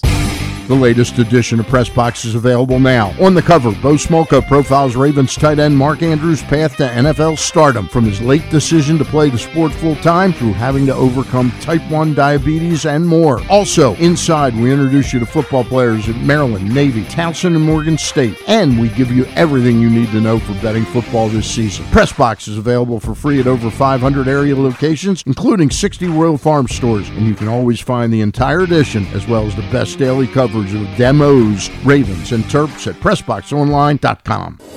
See Olympic athletes in action as the nation's best horses and riders compete in one of the world's premier equestrian events at the Mars Maryland 5-Star at Fair Hill, presented by Brown Academy, October 13th through 16th in Cecil County. Don't miss the breathtaking excitement of the dynamic cross-country competition or the elegance of dressage and precision of show jumping. There's also great shopping and activities, including a fresh food fest, corgi race, and a beer, wine, and spirits showcase. So come enjoy a beautiful fall day at the Mars Maryland 5-Star at Fair Hill, presented by Brown Advisory, October 13th through 16th. Learn more and buy tickets at maryland5star.us. The Maryland Lottery presents Ravens' Greatest Plays. 2001, the big one. New York had just scored, and momentum was on their side when the Ravens returned the ensuing kickoff 84 yards for the touchdown that cemented their first world championship. Another great Ravens play belongs to Beth of Riverdale. Beth played Ravens scratch-offs and won a chance to travel with the team to an away game. You could be next. Play Ravens scratch-offs with instant prizes up to $100,000. And please play responsibly. Come in for Glory Burgers, Glory Wings. There's glory for everyone at Glory Days Grill. Enjoy their award-winning burgers, ribs, and wings, or try the fresh salads, hand-cut salmon, or the scrumptious sandwiches. Yum! Come in for the daily specials every weekday, like $7.99 burgers on Mondays and $6.99 nachos on Thursdays. Dine in and let us serve you, or order online at glorydaysgrill.com and take it home. That's glorydaysgrill.com for a location near you. Glory Days Grill, great food, good sports. To follow the show on Instagram, it's just Glenn Clark Radio. And to follow the show on OnlyFans, wait, I don't think you're supposed to know about that one. Any hoodle, take it away, boys. All right, he hasn't perished yet. He hasn't died. He hasn't vomited. He hasn't done any of those things. Griffin is still working on his Richard Petty pepper and mayonnaise sandwich right now, where he put. John from Little Rock says he put too much pepper on the sandwich. I say there's no such thing. Yeah, you know, you go for broke, don't you? Right? Like you're trying to be the king. You got to turn your microphone on. I was going to say about John's, which I mean, good for him that he did it. Yeah, but you don't under think his own power. I don't think he put actually enough fully pressure. replicated the Richard Petty sandwich. I do think he's right though that yours is ended up being. Oh God! Excuse me. That's the second one. The first one I would say was actually more violent. The first one, I felt it somehow. The first one during the commercial break, there was a burp that I somehow felt. Griffin is working his way through his Richard Petty sandwich of mayonnaise and black pepper, and it is truly disturbing. It is, God, it is disturbing. Hey, the Toyota Tacoma comes in a range of models and trim lines. You can choose the perfect Tacoma to reflect your unique personality and driving habits. Check out buyatoyota.com for deals on new Tacomas from your local Toyota dealer today. Let's talk a little bit more about the Ravens' season-opening victory over the Jets. Our next guest, you hear him on the Believe in Ravens podcast alongside our friend Bo Smolka. He is, of course, former Ravens tight end and all-time good dude, Mr. Dan Wilcox, and he's back with us now here on GCR. Dan, what's going on, brother? How are you? I'm going great, guys. How are you today? Everything's all right. The Ravens won. Life's good. It'd be a little bit better maybe if Lamar Jackson had a long-term deal, but, we'll take what we can get around here. We'll take the way that it goes. Hey, but before I get... Hey, man, all you can do is shoot your shot. What's that? All you can do is shoot your shot. That's true. Dan said no. That's true. That is true. Before we get into yesterday's game, Dan, and what maybe we learned, I assume that because Lamar didn't hold out, didn't hold in, didn't demand a trade, didn't do any of those things, there's no reason to be concerned about this having any impact over the season. I know people still say, hey, these situations can get ugly and there can be a lack of trust and there can be awkwardness, things like that. But would you have any reason, if you were a teammate, would you have any reason to be concerned about the situation between Lamar and the Baltimore Ravens right now? Yeah, if I wanted to play with Lamar my entire career, yes. I feel like there was an opportunity here to try to make things right with this guy. And mind you, Lamar don't have an agent, so all these negotiations are going directly through him. The agent, the buffering and the normal conversations that you would normally have with an agent that doesn't get back to the player is going directly through Lamar. So he's hearing everything the Ravens have to say, and obviously he wasn't happy with how they felt about him because he turned down the offer that they put on the table for him. So, I mean, the thing can go left, it can go right, but I tell you what, he's playing for his money right now, and he felt like he was going to have a phenomenal year this year because the guy's a phenomenal player, period. So he's basically gambling and betting on himself right now. There's no doubt, and so far so good, right? I mean, it wasn't like he was maybe it wasn't the most brilliant we've ever seen Lamar yesterday, but he played quite well, 3 for 3 touchdowns, including 2 that were really spectacular in the win over the Jets. I mean, when you think about this is his first time playing since he got hurt last year, I mean, that was a phenomenal game he played. Like, I mean, let's keep it 100. I mean, dude ain't played since week 9, week 10 or something like that last year. And now he comes out, no preseason, and then that's the first time you see him play. That's a hell of a first game, I think. Let's talk a little bit more about that, Dan. What do you make of the idea that, again, the Ravens won the game. They were never really tested, but it wasn't the most aesthetically pleasing football game, right? Like, it wasn't perfect by any stretch of the imagination. You would hear the argument, hey, the Ravens maybe looked a little bit rusty. John Harbaugh said, I don't know what to expect because I didn't play my guys in the preseason. Do you think that any of what we saw yesterday, when it wasn't perfect, when it was just sort of, especially in the first half, when it was kind of a grind, do you think that might have been related to the fact that so few of the starters, so few of the regulars played at all during the course of the preseason? Absolutely, 100%. I mean, this is just football isn't like riding a bike where you pick up a bike and you just ride 100 miles per hour and you hadn't rode it in 10 years. So it's like you got to knock the rust off. You got to get the aches and the nooks and bumps and bruises and all that stuff out of the way. And there's some what do you call it? Like when you practice and you train, you got muscle memory things that you do, and then there's some things that are not muscle memory, they're reaction. So what you saw yesterday was all reaction time for them. First time back in the game since last season, and now these guys are getting back into the fire. So in reaction time, in real time, things are going still 100 miles per hour until they slow down for you, and they'll slow down for them in the next 2 or 3 weeks. I think about week 4, week 5 is when you'll start to see like those perfect games that you're kind of used to seeing the Ravens play, those close to perfect games. Nobody plays a perfect game, but pretty close to it. But I think they got the job done. I think they did everything they needed to do. I think the first 4 or 5 series are going to be rough no matter who it was. I think you saw it across the NFL. All the way across the league, everybody came out, looked really, really rusty because nobody has played their starters through preseason. So I mean, when you watch the Joe Burrow game with Pittsburgh, it was the same thing with them. They all started off really slow, and everything just kind of picked up as the game went on, and it got better and better as the game went on. And I think that's what you saw with the Ravens. I feel like they got consistently better as the game went on. And I'm good with that. I'm in a weird place, Dan, because I am concerned about their lack of success in the run game yesterday. Yet I know that they were still missing J.K. Dobbins and Gus Edwards and Ronnie Stanley and Tyler Linderbaum, and there is reason to believe that it will get better. I don't know how to say exactly what it is that I feel, which is. That can't happen. They have to be able to run the ball better. I guess I still think there's reason to believe that will come just as they get their pieces back. You know what, Glenn? It's funny that you said that, man, because going into the season, everybody was complaining about the receivers. So they have a good game receiving. Now everybody's worried about the running game. Right.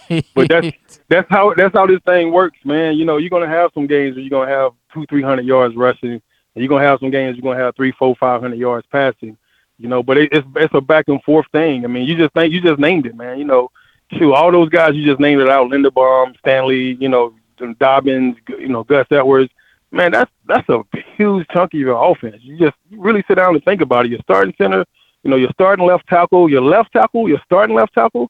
Been out for 2 years now. You want to nurse him back slowly and take your time with him and not rush it. And then you're talking about 2 major backs that could start anywhere in the league that you don't have, So, I mean, to me, that's a huge fall off from what you're supposed to have. And then you still got to work on chemistry, and you still got to work on starters playing for the first time, and you still got to knock the rust off, and you still got to get your timing and stuff right. There was a lot of missed balls that was just mistimed and stuff like that as well that was thrown, man. And I think all that stuff is going to come like a well-oiled machine in the future. You just have to be patient and just take the W for what it's worth. It's a W. All right, and by the way, I want to be fair. I know that Tyler Linderbaum played, and I've said that a couple times today. He's just working his way back, right? Like, he didn't have as much time together. I think he can still get better is the point that I'm trying to make. Because I did have someone reach out to me and say, like, hey, it sounds like you're saying Tyler Linderbaum didn't play. I know he played. He's just he didn't have a full off season. He didn't have all of the opportunity in order to get. I think he can still get better than what we saw from him yesterday. Is the point that I'm trying to make. Dan, absolutely, and he's coming back off of injury too. Correct. So he's coming back slowly too. Absolutely, go ahead, Glenn. No doubt. Dan, you bring up the wide receivers. I think that to me is the biggest story. There's two things that I think are the biggest story. I'll get to the other one on defense in a second. On offense, I thought the biggest story was Devin Duvernay yesterday because I think you're seeing the Jets, they put Sauce Gardner and Mark Andrews, right? Like, they were not fearful of what the Ravens presented at wide receiver. To have 3 touchdowns all go to wide receivers, which that hasn't happened a lot in Ravens history, man. Like, that's not normally the way that it works. And for Devin Duvernay to assert himself as being a guy not just that can make, a catch when he's open, but dude, that first touchdown, there was no separation. Like that was ballsy on both ends. The throw from Lamar to hang in there, make the catch in the end zone on 3rd down. Every element of that was ballsy. I think that goes a long way in putting things on film for defenses to have to think about when it comes to what it is they're up against in the Ravens offense. I think for Lamar to be the best version of himself has to be, I think we talked about this last time. I wanted to see the maturation of Lamar, of him being able to throw those throws that the guy's not open and you got to throw him open, or those back shoulder throws where, the guy step for step, stride for stride, but he's not looking at the quarterback and the quarterback take his shot. Even the no-look pass that Lamar threw yesterday to Duvernay for the touchdown was freaking phenomenal for me. It's just, to me, that's just showing his maturity as a football player. And that he's getting more and more comfortable every single year. The more comfortable you get playing a game, the more you are to kind of go back to kind of being who you truly, really are. And I think we're still scratching the surface of who Lamar Jackson is. At 23 years old, he's still one of the youngest quarterbacks in the league, if not the youngest quarterback in the league right now. To be able to say, all right, Mark Andrews is locked up, or they got 2 guys on him covering him, trying to take him away. I still got other studs out here I can get the ball to. The deep ball, he threw to Bateman down the middle of the field on the deep post. I mean, the phenomenal throw in stride, did not break stride to go get it, to catch it. I mean, you can't make that stuff up. It's like 60 yards in the air, 70 yards in the air. He threw that ball, man. It was a beautiful play. It was phenomenal. There's no question. I mean, that was over 50 yards in the air on that ball. That was absolutely spectacular. Dan Wilcox is with us here on GCR. Dan, the other big story to me yesterday was defensively, the defensive line. And maybe a lesson in what a Mike Macdonald defense could be that we didn't necessarily see from a Wink Martindale defense the last few years, which was, in that base 3-4, the job of the defensive lineman was to take on the double teams and to open things up for everybody else. We saw yesterday Justin Madubuike as well as Michael Pierce be really disruptive in the backfield and get after Joe Flacco and make the plays themselves. I think that could be a huge sign, especially when we talk about maybe how thin they are at edge rush right now. If that's a sign of things to come for this defense, that they can generate those problems up front, this might be an even better defense than what we've seen in the last couple of years. I think so, man. I think what Mike Macdonald is doing is letting these guys slant, inside, outside, or right, left, however you want to call it.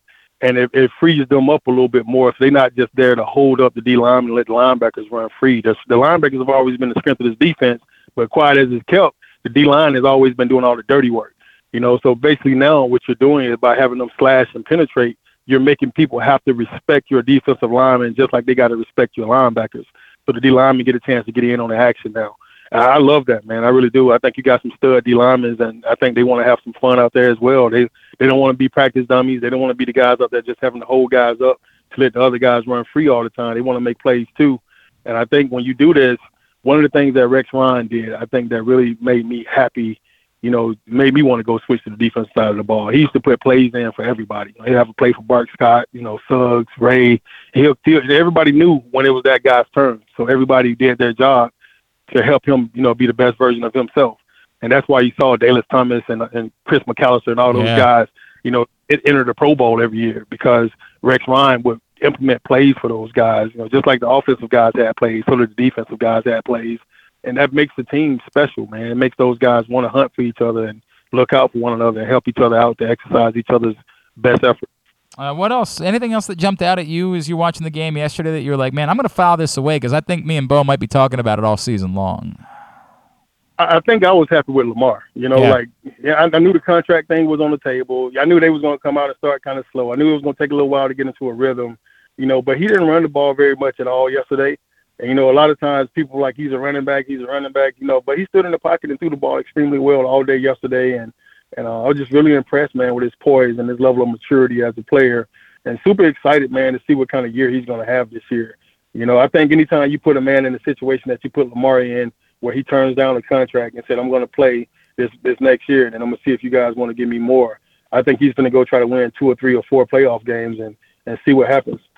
Can I ask you before I let you go, Dan, because a few people have asked me about in the last 24 hours, we see again at the start of the season where the Ravens seem to be getting plays in late, and they're getting to the huddle or getting out of the huddle late, and they're getting plays off just before the clock expires.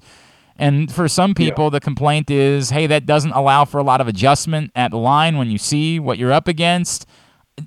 Have you noticed that? Does it bother you? Is there any obvious explanation to maybe why the Ravens will be getting plays in so late and getting the line so late? Man, to me, that just shows you how technologically advanced the Baltimore Ravens fans are for them to even be complaining about something like that. It's just, but I think to me, it's just like everything else, Glenn. Like, it's so early in the year. Like, all that stuff has to be worked out too. You know, like the coaching timing, you know, the coaching getting their rhythm, and the coaching getting back into the vibe of, you know, calling plays on game day. All that stuff will kind of work its way out, you know, as time goes on, man. And, you know, a lot of this stuff is checked with me. You know, they'll call a play, they'll line up, they'll say down, set, you know, and then they're not going to hike the ball at all. They're just trying to see what the defense is going to do pressure-wise. If they're going to blitz, if they're going to send somebody or whatever, and where it's going to come from. And then they'll make the play right there. And then so it's called check with me. You know, it's a dummy call. Then everybody look to the sideline. They'll get the play. Lamar echo the play to everybody, and then they'll call the play and they'll run it. But the first time they get up to the line of scrimmage is actually not a play called at all, and that's designed that way to run the time off the clock, to take time off the clock and slow the game down and keep the ball in our offense hand longer versus put our defense back on the field after being stressed and having to, you know, go through 5-10 play drives. Okay, and I understand that. I understand the idea of, hey, we want to be the team that controls the ball, right? Like, that's what we got used to in 2019. They wanted to control the ball. They wanted to suck time off the clock. They wanted to have it for 40 minutes, and the other team only have it for 20. I think that's a fair thing to bring up. Believe in Ravens, of course, you and Bo. Dan, is there anything else I can plug for you, my friends? No, that's about it, man. Thanks, Glenn. I appreciate it, man. Me and Bo will be back on this week again for another edition of the Believe in the Ravens podcast. And looking forward, man. I can't wait to kind of see what kind of stuff Bo stirs up this week. And, man, I'm excited about the Ravens this year. I hope everybody else is too. And don't doubt them. Just believe in them and continue to grow with them and know that, you know, things are going to happen differently this year than last year. I love that. How about your family? How's everybody doing? Everybody's wonderful, G. How about yours, man? Man, my boys are 5 and 7 now, and they are little a-holes. Like, they are just like it is something every day. But dude, I love it. You know that. I love it. It don't get much better than that, Glenn. I'm telling you, mine is 12 and 17, and they both a-holes too. Don't stop, brother. Don't stop. Hey, man, always appreciate you, bro. Thank you for doing this, Dan. We'll talk soon. All right. No problem, Glenn. Thanks for having me on. The great Dan Wilcox checking in with us here on GCR, one of my absolute favorite humans on the face of the planet. Good man. Yeah, I know a lot of people bringing that up to me, the play clock thing. My initial reaction is, yeah, you're right. That's not ideal. It's not ideal that they're flirting with delay of game penalties. It's not ideal that they're flirting with not being able to get plays in. By the way, before we get to Jeremy, Griffin, you all right? You doing okay? I mean, yeah, I'm gonna live. I mean, that's the standard. Yeah. Okay. Well, hang on. When Jeremy comes on, we'll talk about it more with him. All right. It's not ideal. I don't think so. Now, to Dan's point of, is it part of a bigger strategy of we purposely want to run time off the clock? We want to be the team that holds the ball. We want to operate late in the play clock. Perhaps. I know it's something that I've suggested before, and I've run up the flagpole a little bit, and I don't know that that's crazy. It seems like maybe a couple times they've been semi-flirting with disaster as they've been doing it, but I don't think it's nuts. If you've not picked up the new print issue of Press Box, we just had a Ravens tight end on the show. Now we got this one, Mark Andrews, on the cover of PressBox. Go get it right now at your neighborhood Royal Farms and at the hundreds of locations around town where you find PressBox. Read it all, PressBoxOnline.com. New print issue of PressBox, Mark Andrews on the cover. Jeremy Kahn, Big Bag Morning Show, 105.7 The Fan, with us now here on GCR, as he is every Monday. What's going on, buddy? How you doing? I'm good. I'm a little upset at the segue there because it was a perfect time to say, speaking of tight ends. Yes, I feel like you missed the boat. I'm sorry. You know what? You know where I wanted to go, though? I did have something prepared for you. You've put a lot of things in your mouth over the years. You've been a man who's never been afraid to. You said you'd try anything once, right? That was always the way that you would approach things. Yeah. Absolutely. Griffin lost. I don't know if you saw this. Are you familiar with the Richard Petty sandwich? No. So NASCAR legend Richard Petty, his social media team put out there in the ether in the last couple of weeks that there is a particular sandwich that the man enjoys for whatever psychopathic reason. That sandwich is mayonnaise, black pepper, end of list. That's it? Oh, I did see somebody making one of those. I didn't know that was the Richard Petty. That is the Richard Petty sandwich. We put a little side bet. Once we saw it last week and we used it for Would You Rather Wednesday, we decided to put a little side bet on our picks this week. And hey, Griffin had a good week. He went 5-4. But your boy went 6-3. There you go. Griffin lost the bet, and he had to he did a bit where he took the tin of pepper and How else was I supposed to do it? Instead of using the sprinkle side, he decided to use the pour side. I gotta be clear. I don't know why the pour side exists on a tin of black pepper. I don't know who has ever poured black pepper like that. It is a lot. I shared some pictures out. It was disturbing to look at, and there's a couple times I've looked over and I've been a little bit concerned that the young man is having a heart attack. Would you, you're the type that tries a lot of seriously gross, disgusting things. If I said, Jeremy, why don't you come in next Monday after the show and have a Richard Petty sandwich, what would your response be? I mean, I'm always in, but it's not appealing at all. Like, I'm not. So the funny thing is, like, I'm not a mayonnaise guy, but I'll do like flavored aiolis. Like, I've never liked mayonnaise. Yeah, weird because, you know what? You and I are in agreement on this. Yeah, I don't like it. It does nothing for me. I don't need it on my sandwich. And I mean, I'm fine with black pepper, but like I've had a ton of poor man. One of the mightiest poor man sandwiches, the Richard Petty.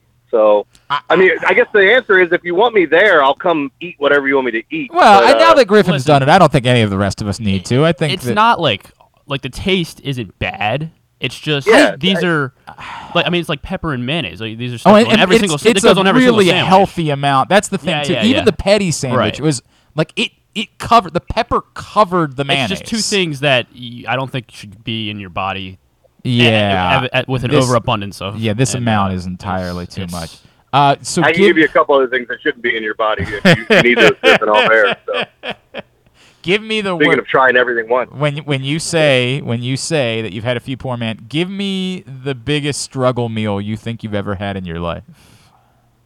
I would say I've eaten everything. Like I've eaten boxes of macaroni and cheese for weeks upon weeks. Hang on, but that might you would do that this week presented. Maybe. I mean, but like as a kid, it was different. Like I'd come home and eat entire boxes or packages of rice or whatever. You know, the biggest poor man meal, what would that have been for me?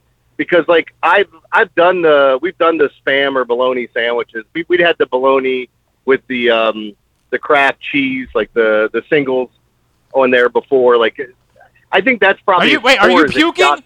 Hang on a second. I thought he was going to puke. Is he throwing up? Is he eating it now? No, he's been eating it all morning. Like, he's been attempting to consume the sandwich. And I thought he was about to go puke, but apparently he's just going to get a napkin, which is very disappointing. I thought we were getting... I think I've told you this before, though, Glenn. Like, I can't eat tuna fish. I can't. Yeah, I don't like tuna fish either. If I take a bite of it, the smell, the taste... I told my babysitter when I was a kid, I said, this stuff's going to make me throw up. She's like, oh, just eat it. Took a bite, threw up all over the table. And believe me. Oh God! I don't think it would be that for me, but I definitely don't I don't care for tuna fish. Like I smell it, and I'm like, I hate that smell. My wife and one of my sons both enjoy like a tuna melt. And they'll make them, and the smell will be in the kitchen, and I will have like a legitimate reflex when I smell it.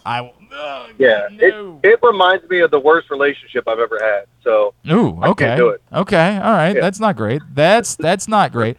I went when I first moved to Arizona, when I guess I was 22 or 23, whatever I was at that point. I was so broke when I first got there that it was legitimately peanut butter and jelly and Sorry. Wow. Did it come up? You gonna be all right? Yeah, I'm good. That's a good one. I did tell him a lot of pepper. His first burp was during the commercial break, and it was righteous. And I said, Griffin, you have to do that on the air. You have to do it into the microphone. You can't leave those on the table, my friend. You're learning how to do radio. It was peanut butter jelly and ramen noodles every night. That was dinner every night for like the first month. Yeah, I've had a couple of those weeks. Like when I was at my poorest, the best thing was I was working at a pizza shop. So like I would always be able to take food home and stuff. Like, there were always options. But I've definitely 100% had those weeks where it's like ramen noodles, peanut butter and jelly, and I can eat peanut butter and jelly like it's going out of style. And that's the funny thing. I remember saying to like my buddy who was also working at the radio station at the time, like, this is actually okay by me. I actually love peanut butter and jelly and ramen noodles. Like, I can. Yeah. Oh, wow. Oh, wow. How you doing? Yeah, right. God, this is hot. Like I can handle being broke because I'm kind of used to being broke. Like I enjoy these things. I'm good.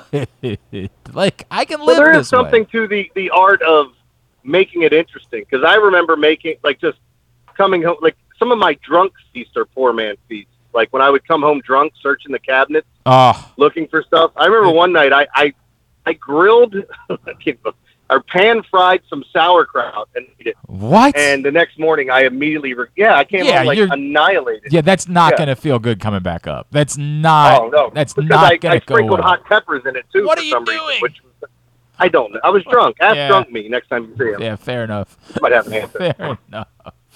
God, man. All right. He's Jeremy Kahn, 105.7 The Fan. Where are you with the I wrote something about this today that I don't think that the stuff with Lamar is going to interfere with what the Ravens are trying to do this year. If he wasn't mad to this point, I don't understand why suddenly he'd wake up a month from now and be pissed off and would cause problems or anything like that. For whatever reason, he doesn't want to demand a trade. This is the way he wants to go about his business. He has every right. But I can't help but say, if this really does come down to he wants a fully guaranteed contract, the Ravens aren't going to do that. I don't know where there's going to be an impasse here. I don't. It's the part about it. It's like I'm comparing it to what I was feeling with Manny Machado a few years back, which was I can enjoy it and appreciate what I'm watching, but I can't help but think about a little bit of dread that I feel in the back of my mind related to Lamar Jackson and like the realization that I don't know how this ends up getting played out because this seems like a pretty significant thing that neither side wants to budge on. Yeah, and I don't know what happened. Plus, he's getting pressure from the Players Association to get the fully guaranteed deal. I hate when that happens because they want to make themselves look good, and I get it. Like, it helps him, and he probably has. I mean, he's probably holding more of the cards than the Ravens because, let's be honest, if it doesn't work out with the Ravens and he hits the open market, he's going to get paid. Somebody will give him what he wants because if you watched yesterday, there were a lot of starved teams for quarterback play. Yes, there's always this is what we can say. Hey, the Browns were an outlier, right? Like they were in an emergency situation. They had pissed off their quarterback. He was going to want out. They had to have somebody. Desperate times called for desperate measures, right? Like you can say that, except it only takes one other team being desperate. Right now, I don't know what we're going to see from Geno Smith tonight, but if I had to guess, the Seattle Seahawks are pretty freaking desperate. Like, if I had to guess, they're probably a desperate franchise. The New York Jets have to be pretty close to being desperate. Like, there has to be desperate, and all it takes is desperation for somebody else to say it. So what if that desperation sets in this offseason, and the Seahawks call and say, dude, we'll give you 4 first-round picks and more. We're desperate. We have to have a quarterback. We can't continue to live in purgatory. and you're not going to budge on fully guaranteed. He's not going to budge on fully guaranteed. What do you do then? It sucks, man, because I hate being in this situation. Ultimately, I think they get something done, but I don't know where the cooler head is going to perfect. Like, who's going to budge, right? The Ravens have never done business like this, and the sad part is just their business model. And I'm not knocking it because it's worked well for them, but let's be honest. Like, if they had gone to him sooner, would this have been better before this Watson thing? If they had made, and I don't even know, like, I'm not privy to the information if there were offers that were made way back when that were similar to this, but like, let's be honest, the guaranteed money went up after Watson, and probably after Wilson and Murray got theirs. But now you're right back in the same boat where you've got other quarterbacks that are going to be coming up, and now we're going to be playing this game with Joe Burrow and Herbert, the teams that are going to get deals done. Yeah, and Herbert's the other one. So it's not like a situation where they're in this perfect situation where it's going to work out in their end. It's not. It's just like I feel like they're going to have to be the ones that budge. The weird part to me is like what you could say is, hey, if enough quarterbacks get deals that aren't fully guaranteed, wouldn't that force Lamar to say, okay, I get it, this isn't the way the market's working? But I think that the point, it was made to me by a couple people. All those other quarterbacks have agents that they want to get paid. And it's easier for them to say, hey, dude, not worth the fight. Look at how much money you're getting. Chill out. Take the deal. This is not the same situation. The idea that he's being advised by the NFLPA, to your point, that to me was a very interesting thing that came out yesterday. And I had heard in the last couple of weeks that maybe there is an amount of pressure. They're trying to flip football upside down. They want it to be that not only can Lamar Jackson get fully guaranteed contracts, they want everyone to be able to get a fully guaranteed contract. If Lamar's not willing to fight about it and the quarterbacks don't use their leverage, and the other players never have a prayer of doing that. So, man, I have said all along the same thing, Jeremy, that ultimately I think something will get done. This is the first time that I've ever had to sit down and say to myself, I don't know that, because I just don't know how you bridge this gap. And I understand, I think a lot of people would say, hey, ultimately, just whatever he wants, get it done. You can't live in a world where you don't have a quarterback. And I'm probably closer to that, but I do understand why Steve Bisciotti's fighting about it. I do understand why the Ravens aren't just lining up and saying, fine, the hell with it, here's your fully guaranteed deal. He's got to face a amount of pressure. Like, there's 31 other owners, and 30 of them aren't doing this. And he's got to walk into them and say, hey, sorry, I needed to have my quarterback, so screw you. I gave him a fully guaranteed deal. Like, it is a tough position for everybody to be in. Yeah, and I think ultimately that it comes down to whether or not the Ravens are willing to budge, because if they don't budge, I don't see any reason outside of poor play or injury, and even in poor play. Like, let's say he has a down year. There's still a track record there. He's going to get franchised for at least 1 year, more than likely 2. And I think that ultimately becomes frustrating. I think it has more of a chance of ruining things long term. Because, some people were like, oh, is Lamar not running because he's not? The best way for him to get paid is to keep playing the way he's been playing. Correct. But ultimately, if we want to be honest with ourselves and talk about the progression of a quarterback like Lamar, it is ultimately to start cutting down some on the running and focusing more on passing. And what I mean by cutting down on the running is less design run, because I still think he's going to take off. Okay, let's talk about that, Jeremy, because I hear what you're saying, but this always to me comes back to we have the data, right? Like the argument against running is you're at more risk of getting hurt, but we know we that has been so disproven at this point. Like we have. Oh no, I don't mean it from that standpoint though. I'm just talking about the progression of a quarterback. At some point in the future, okay. Yeah, because what they're going to start doing is stacking the box, and they give you the one-on-one on the outside. And when he becomes and I think he's a better passer, but when he started, like cover zero last year, we all knew what they were doing because of what they had. Until you prove that you can beat that, you're going to see it all the time. Yeah, sorry. I was going to let one out too, but I can't trust one. It was going to come out the other way. But but in all seriousness, Glenn, like, when you go back to last year, teams were doing that because it's like a hitter that can't hit a breaking ball. Why would you throw him anything else in a breaking ball? G-Man Choi for the Rays can't hit a fastball right now. Keep pumping fastballs at him. If he can't catch up to it, he's not going to be in the major leagues that long. So, there are things to look at from that standpoint where teams are going to stuff the box and say, okay, either you're going to get better wide receivers that can win consistently, or we're going to lose because we keep matching up one-on-one and your quarterback is so dynamic that he can make us pay for it. But I think ultimately once the passing becomes better, the running becomes better as well. I understand. I'm not saying it's bad by any stretch. I understand everything about what you're saying. There is a small part of me that actually. Oh my God, man! I've never heard anything. Pepper's bad. Don't whatever you do, don't force them. Okay. All right. Don't. Do Tigers like cinnamon or do they like pepper? I don't remember. I don't remember either. I'm in a weird. I think the Ravens would be well served to have Lamar run more, right? Like that was one thing that jumped out at me last year. It jumped out at me again yesterday.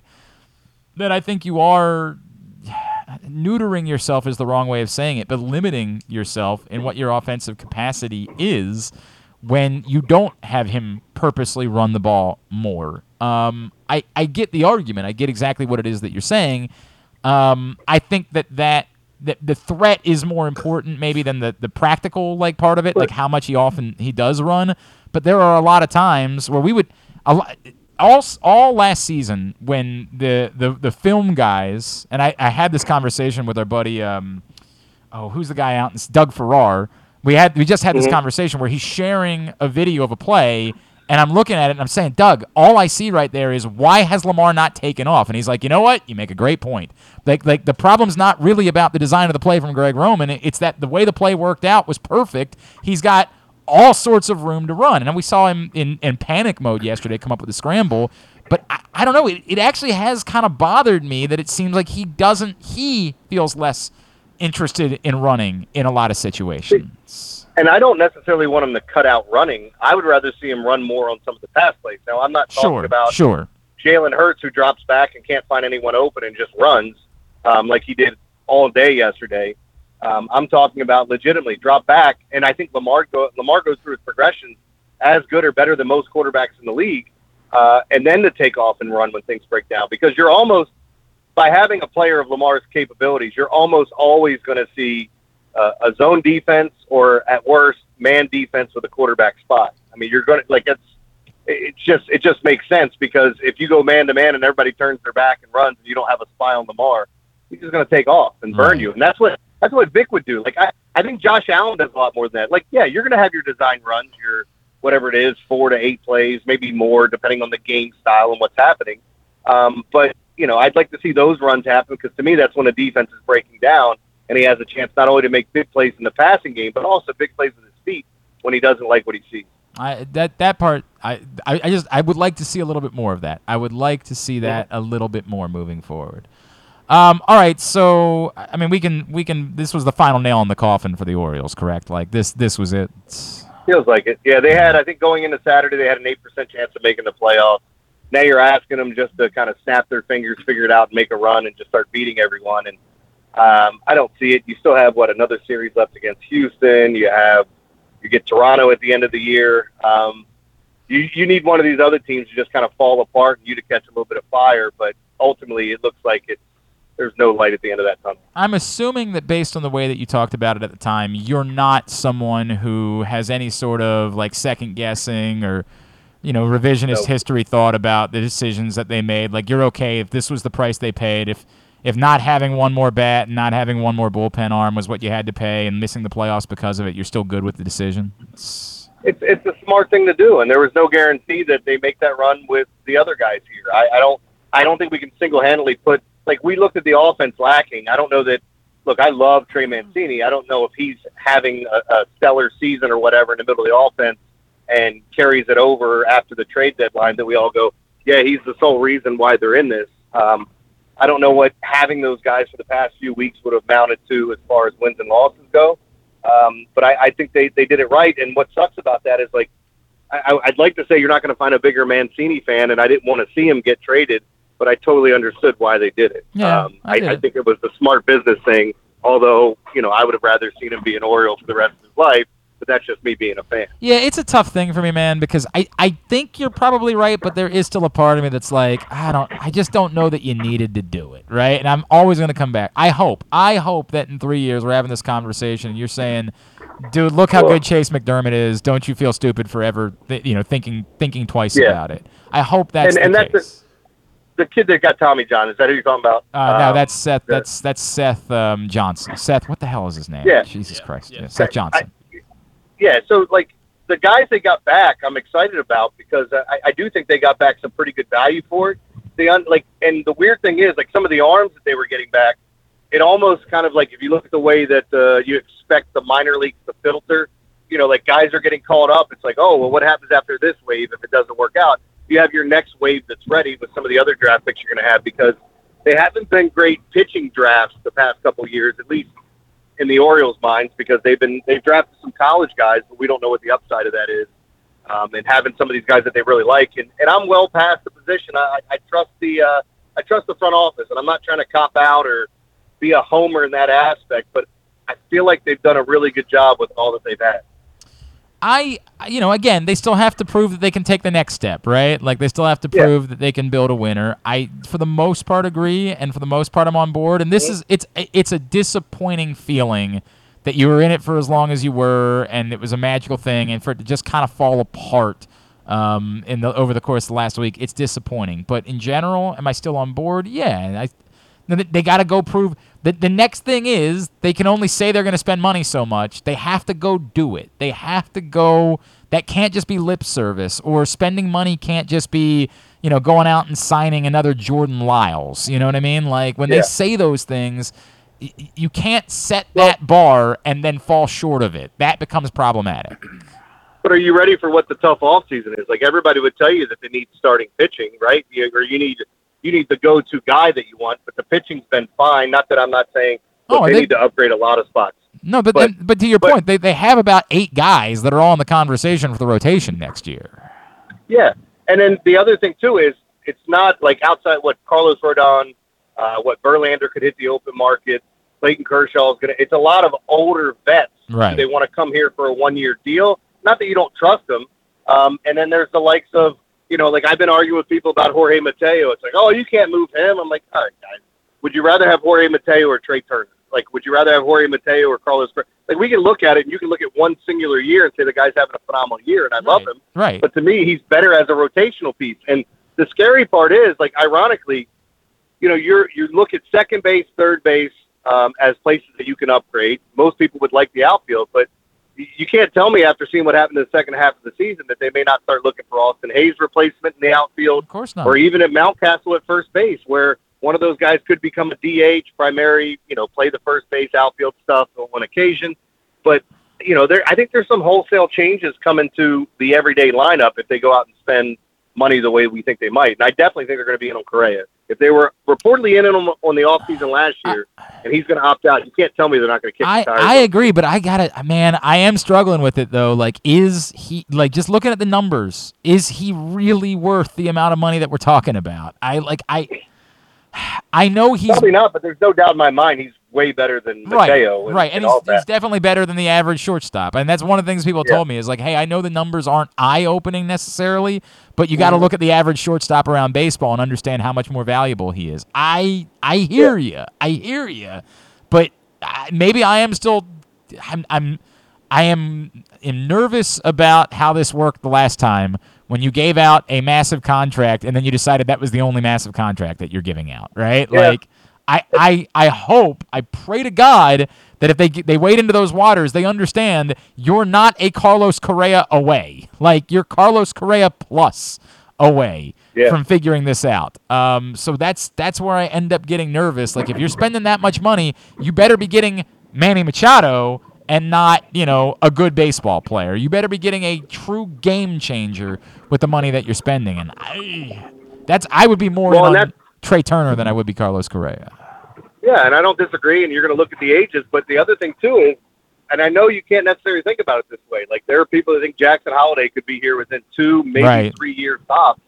So now are you blocking a position? Yeah, you solve that problem when it happens. Yeah, correct. Yeah, I'll solve that problem when it becomes real. I don't create problems that don't exist. But it is something to consider. 100%. I get it.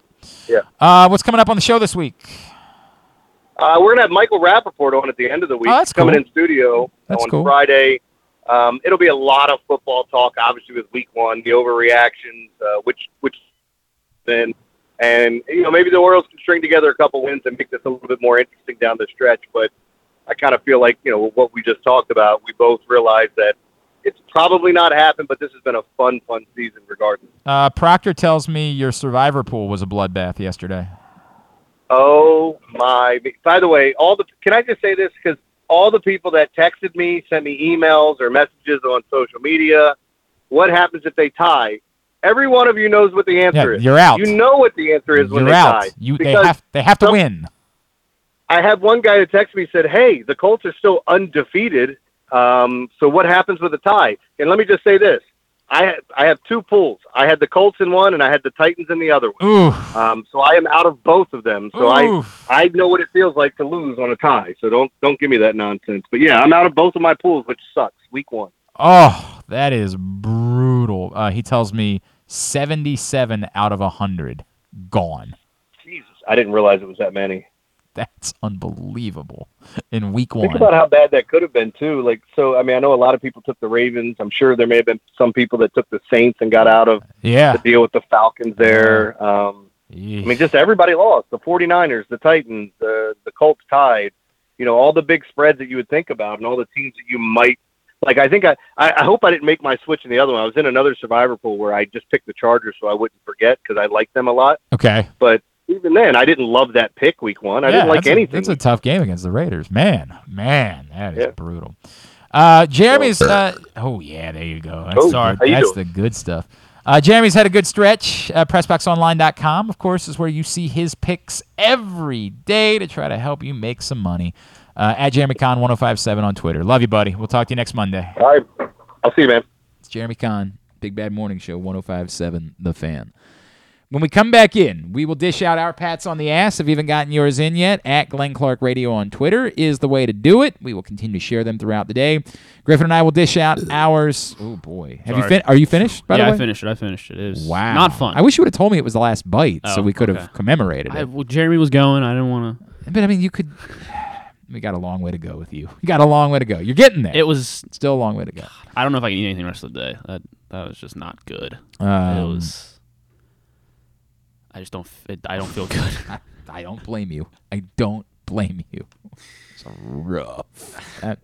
But you know what? You showed you're a man of your word. You show you're a man of character. Thanks. You lost a bet. It's all that matters. And you know what? That goes a long way. It gets you no money. It gets you no nothing. But it felt like I was planning my own funeral when I walked into Walmart and was like, I gotta get mayonnaise and pepper. It means something to me that you were a man of character. All right, come back in here. Pats on the ass, tidbit two, but to wrap it up. It's Glenn Clark Radio. The Maryland Lottery presents Ravens' Greatest Plays. It was called the Mile High Miracle, a 70-yard touchdown pass against Denver with 30 seconds left to send the game into overtime. The Ravens eventually won, propelling them to the championship. Another great Ravens play belongs to Diane from Annapolis. Diane played Ravens Scratch-Offs and won season tickets for 20 years. You could be next. Play Ravens Scratch-Offs with instant prizes up to $100,000. And please play responsibly. Have you been to Guilford Hall Brewery? Located in Baltimore's Station North neighborhood, Guilford Hall Brewery breaks the craft brew mold with their great handcrafted microbrews and amazing Bavarian-style food selections. Join Guilford Hall 7 days a week for Orioles, Ravens, and all of your favorite college games. Make plans now to watch the big games, play trivia, or bring your dog for Yappy Hour. They even have free valet service on Friday and Saturday nights. Go to GuilfordHall.com for a complete schedule of events, beer listings, and food and drink specials. We'll see you at Guilford Hall Brewery. That first sip. That first bite.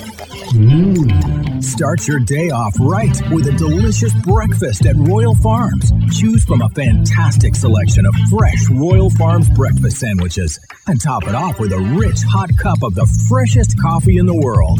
At Royal Farms, breakfast is available day and night. It's the freshest breakfast in the world. Real fresh, real fast. Royal Farms. Come experience Maryland's #1 sportsbook this NFL season at the FanDuel Sportsbook at Live Casino and Hotel, the ultimate place for any sports enthusiast. Take advantage of our 24/7 kiosks, massive video screens, and watch all the action from the best seat in the house. With more money paid out than anyone around, make every moment more at the new FanDuel Sportsbook at Live Casino and Hotel in Hanover, Maryland. Please play responsibly. Gambling problem? Please call 1-800-GAMBLER or visit mdgamblinghelp.org. The 2022 baseball season is in full swing, and the future is brighter than ever for your Baltimore Orioles. I'm Paul Valley. And I'm Zach Goodman. And together we bring you the Bat Around every Saturday from 10 a.m. to noon with everything you need to know about the Orioles and baseball as a whole. From veterans like Cedric Mullins, Austin Hayes, and Ryan Mountcastle, to young stars like Adley Rutschman, Grayson Rodriguez, and DL Hall. We've got you covered for every game, every pitch, and every debut. You can watch us at youtube.com/PressBoxOnline and Facebook.com/PressBoxSports, or you can listen at PressBoxOnline.com/radio. So join us live on the Bat Around every Saturday from 10 a.m. to noon right here at PressBox Sports. Come in for Glory Burgers, Glory Wings. There's glory for everyone at Glory Days Grill. Enjoy their award-winning burgers, ribs, and wings, or try the fresh salads, hand-cut salmon, or the scrumptious sandwiches. Yum! Come in for the daily specials every weekday, like $7.99 burgers on Mondays and $6.99 nachos on Thursdays. Dine in and let us serve you, or order online at glorydaysgrill.com and take it home. That's glorydaysgrill.com for a location near you. Glory Days Grill, great food, good sports. Make the most out of every day in your Toyota RAV4. Available in hybrid or gas-only models. A RAV4 can get you where you want to go in style. Check out buyatoyota.com for deals on new RAV4s from your local Toyota dealer today. It's statistically proven that the show sounds better if you're not wearing pants. Like me. Right now. You're listening to Glenn Clark Radio. All right, back in here on GCR. Griffin is I don't know how long this is going to go on for. I don't know when you're going to feel right again. Yeah, I know. It does not feel like I'm going to feel right today. It does not feel like I'm going to feel right the rest of the day. When I had to do the bull balls, that's the one that impacted me for the longest. Like, it wasn't until the next day that I felt right again. Like, I remember, this is the effed up part. I made myself puke up as much as I could. What was the other thing I had to eat that I had to go puke up afterwards? There was something... the ketchup. I had to do the ketchup and the mac and cheese. I had to do. That doesn't sound. No. It was too much. Like I had to do like a whole bottle. It was insane. Like instead of cheese, it was mac and ketchup, or like it was mac. It's a Canadian delicacy. Really? Is mac and cheese with ketchup, and I had to do that, but I had to use like an ungodly amount of ketchup in the process, and I had to go make myself puke afterwards. It was I couldn't. It was like choking me, like feeling all of the ketchup. Is that our bet? Is that our bet next week? No, please remind Arditi that he still owes us. We got to get in touch with that dude. He still owes us, and we're gonna have another baseball bet that we're about to get a response and answer on. I don't even remember what the bet was.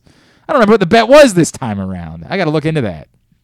We did a baseball bet at the start of the season, but we've changed producers so damn much anymore. I don't even remember what the bet was. Baseball bet from this year? Yeah, there was a baseball bet. You and Paul, or Paul, Arditi, and I do a base. Arditi's been a part of it for a long time. We've done a baseball draft at the beginning of every season, but he still hasn't paid off the last baseball draft, and he uses his job as an excuse. But we're gonna have to figure out a way to work around that. Like we're gonna have to decide that one day we do a special night show or something like that. I'm gonna put you in charge of saying to him, "Hey, the rubber has met the road.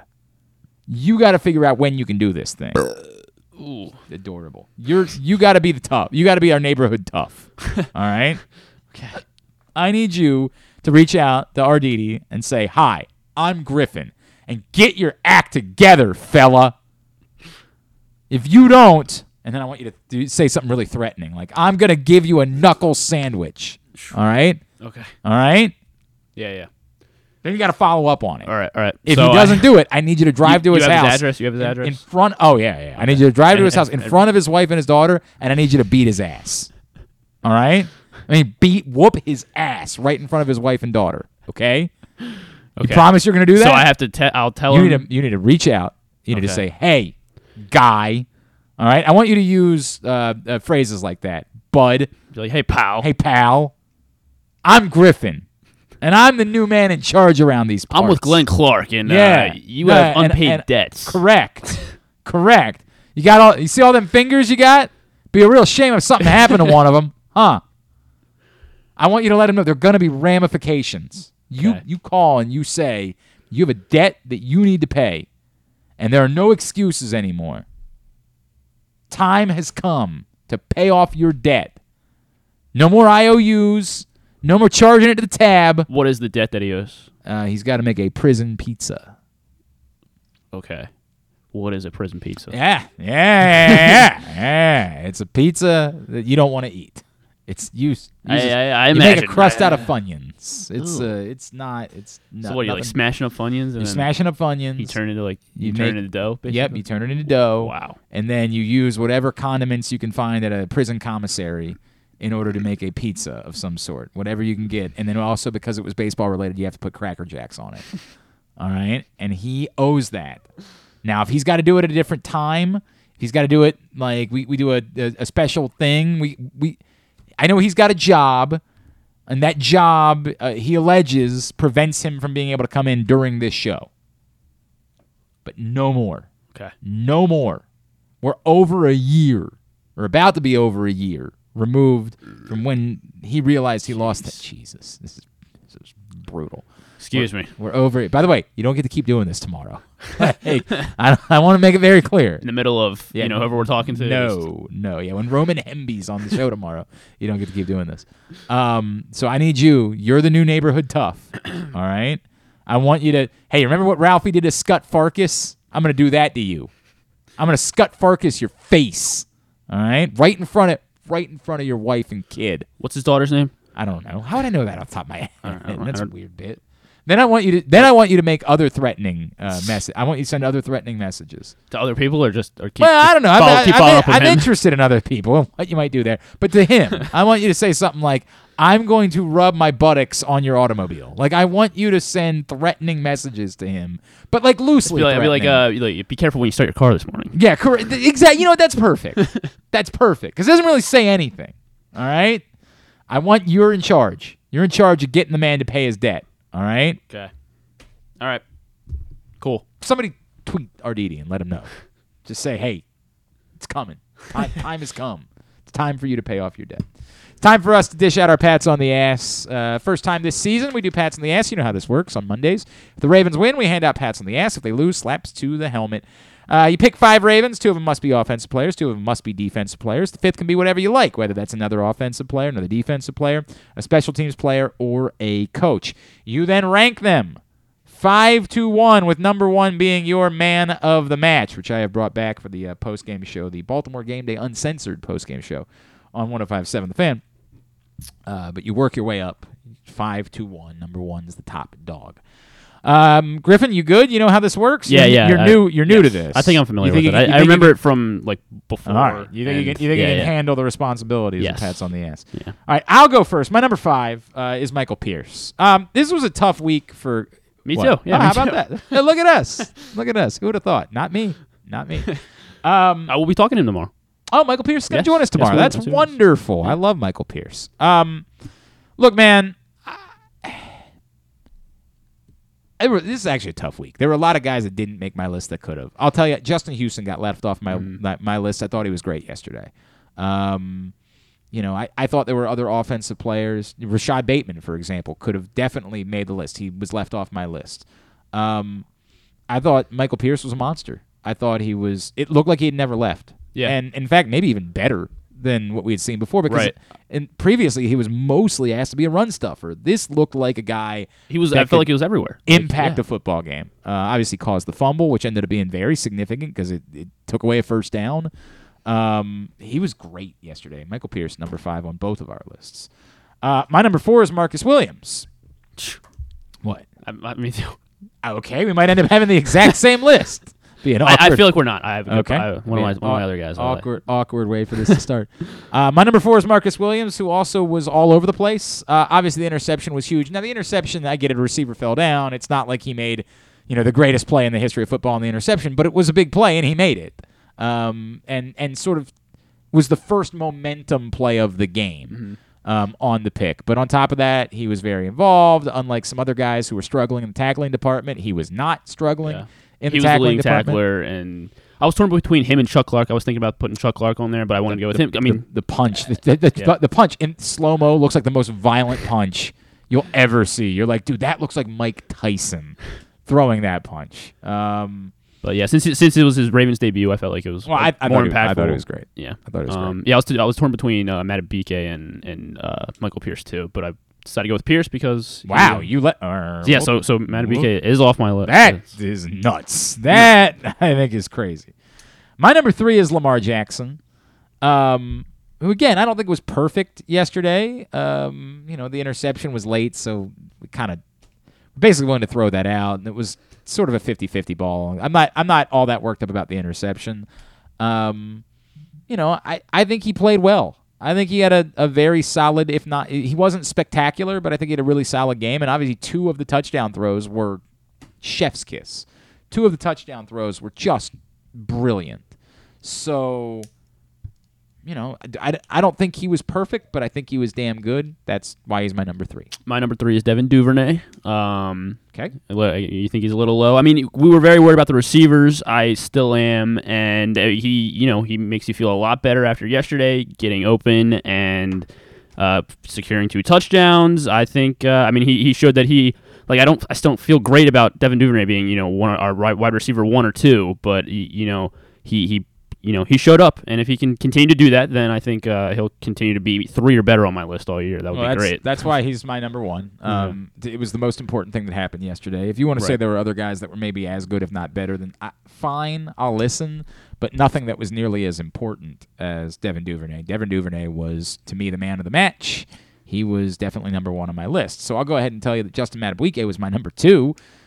Because I thought he was the best defensive player on the field yesterday. I thought he was a monster. I thought he was everywhere. So I've got Duvernay 1, Madubuike 2. So who are your 1? My number 2, Jordan Stout. Okay. This is his debut in a punter position that has been locked down in Baltimore for forever. I think my entire life it's been Sam Cook. Who was before Sam Cook? There were 3. There were a bunch of punters actually before Sam Cook. There was Dave Zastudil before that. When did Sam Kyle Cook Richardson start? Either way, 06. I want to say was Sam Cook's first season. Okay, yeah. Pretty much as far as I can remember, it's always been Sam Cook. And Kyle Richardson was the punter for the first Super Bowl team, and the first punter in Ravens history was Greg Montgomery, who has passed away. Rest in peace. Okay. But Jordan Stout, I thought he looked great. I mean, he had 3 punts inside the 20, almost 4. He had the 1 touchback that bounced over, but he had a long of 64. And it really stuck out to me after the Jets punter shanked that one into the stands, and that led to a Ravens touchdown. And I just thought, he's taking over, and he was holding the ball for Justin Tucker, the greatest kicker of all time. And it seemed like he looked like one of the best punters. I think there could have been an argument for him to be on the list. I think it's bloody insane that you have him at number 2. I think just the way that the kicking looked yesterday, and to see that we're gonna have a seamless transition from Sam Cook into this guy. I feel very good about that, and I think he should be recognized. What I would say is, and I get it, it's very early on in his career. He's got to work on his bag of punts, because he's got to work on like the punt that you can pin someone instead of just bombing punts. There were 2 yesterday that I felt were bombed, that were blasted, but I don't know that those are situations that one that was a touchback, the other one that. And given the other off-season situations with other punters from this rookie class, so I think you're glad that it wasn't a raise. I certainly understand that. I'm not down on Jordan Stout. I like Jordan Stout. I think it's crazy to have him at number. I think that's. I have no idea what in the world you're doing. Put him at number 2. Jets didn't have any good starting field position ever. Okay. Yeah. You're number 1. My number 1, Lamar Jackson. I have far less of a problem with that. Okay, good. I thought he looked great. He started slow. The entire team did. But once he got in the groove, he put her on a line to Duvernay and Bateman for the 3 touchdowns. And that the second touchdown to Duvernay, I thought was all him, because he was staring down Mark Andrews that drew the safety in, and then he essentially made a no-look pass when they showed the replay. And I was like, Lamar looks great. He's showed that he is one of the top QBs in the NFL who just gets all this scrutiny for no reason. And I think, I I want to appreciate him, especially if I don't know how much longer he's going to be in a Ravens uniform. There's no doubt. He played really well. I am with you on that. All right. Very good. So we'll get that up, GlennClarkRadio.com. Continue to get me yours at Glenn Clark Radio on Twitter. I'm sorry, it's 12:18. I would go through all of them right now, but it's 12:18. So we're just going to wrap up the show instead.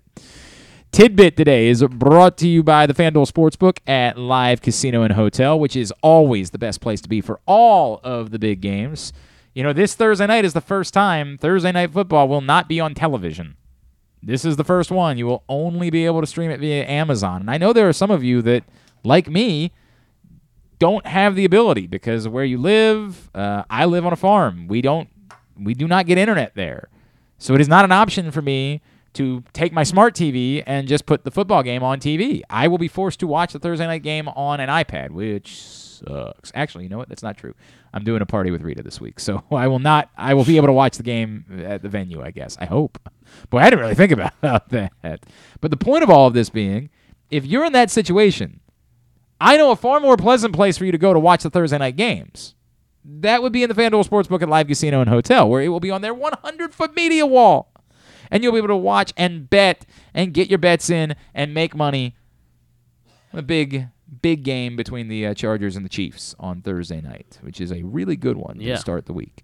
So just encourage you to, if you want to reserve a spot, email events@sportssocialmd.com. I also know there's a big fight this weekend, Canelo and Triple G fighting again this weekend, so that you'll want to watch the fight in the FanDuel Sportsbook, Live Casino and Hotel Maryland, events at sportssocialmd.com.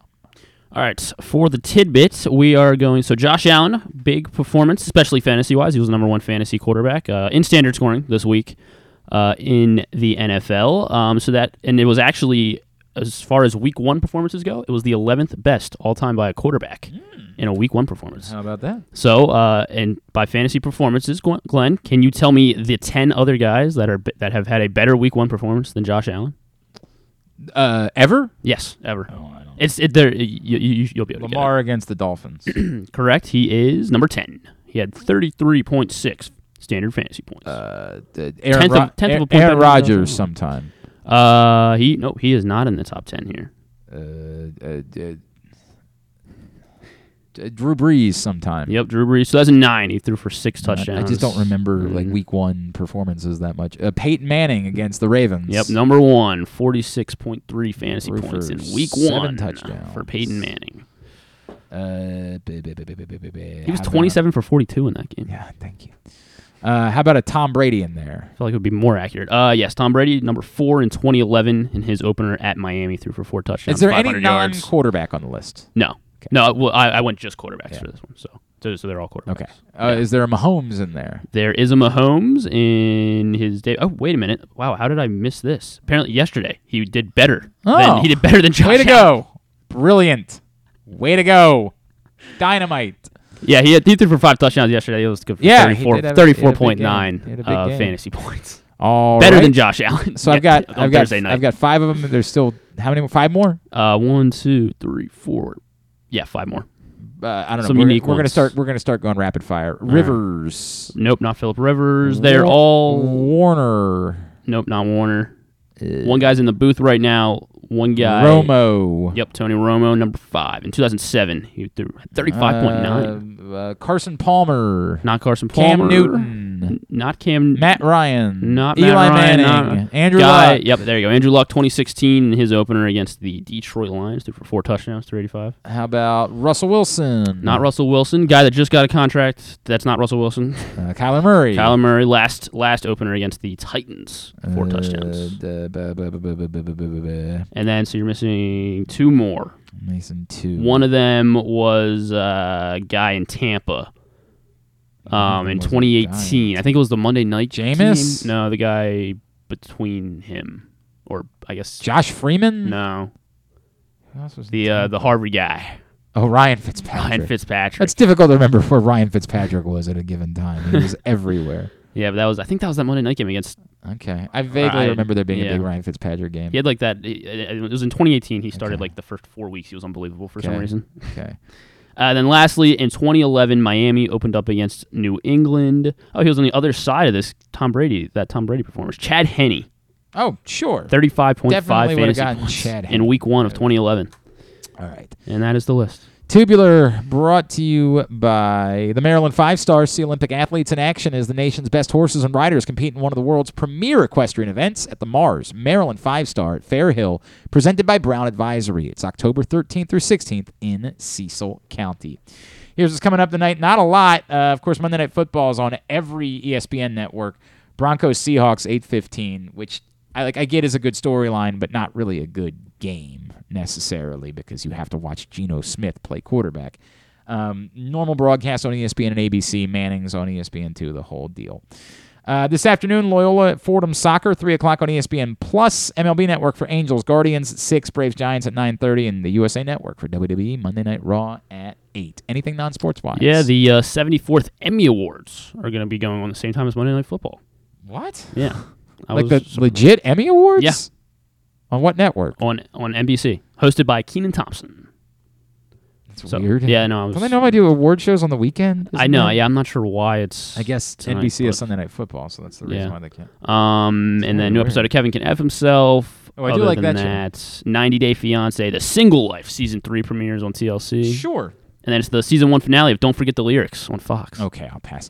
The other thing that's coming up tonight, Stan the Fan and Ross Grimsley are back in action as they will have Jim Duquette, former Orioles GM, with them. That's at 6 o'clock, facebook.com/PressBoxSports.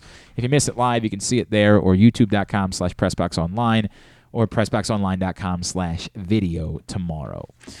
Thanks today to Dan Wilcox. Thanks to Jeremy Kahn. Thanks to Andrew Catalan. We'll get all that up in the greatest hits section of the tab at GlennClarkRadio.com. Michael Pierce will join us tomorrow. I like that. Roman Hemby, Harford County native, Maryland running back. They're 2-0. They got a big game against SMU on Saturday night. We will chat with him. Anything else? Simply the Bets. Simply the Bets. Stuff and things. I assume Micah Goes to Work will be back with us tomorrow. Okay. He was out with me at the beach volleyball. We're calling it Micah Goes to Work or Ernest? No, Ernest Goes to Work. Okay. Or, I don't know, maybe I like Ernest Goes to Work, but it is a mouthful, and it's also, we can't put it on the screen. So maybe we do MC Ernest is just the way that we go with that. I don't know. I don't know how I feel about it, but I like Ernest Goes to Work. That's the bummer. Damn it. Might stick with MC Ernest. So hopefully that means we're doing Young Utes tomorrow. I like that. All right. Thanks to everybody at PressBox, all of our great sponsors and partners, including my friends at, sorry, Proctor, I didn't see that you're trying to get guesses in. That's my fault. Including Glory Days Grill, Royal Farms, Costas Inn, Maryland Lottery, Guilford Hall Brewery, Great Eights Memorabilia, the FanDuel Sportsbook at Live Casino and Hotel, Maryland Vascular Specialist, the all-new Ginsu Grill, the Baltimore Orioles, your local Toyota dealer, buyatoyota.com. Thanks to Griffin at Griffin_Bass is how you follow him. Follow us, Twitter, Instagram, TikTok, at Glenn Clark Radio. Have a great Monday evening. Go nobody. Duke sucks. Ohio State sucks too.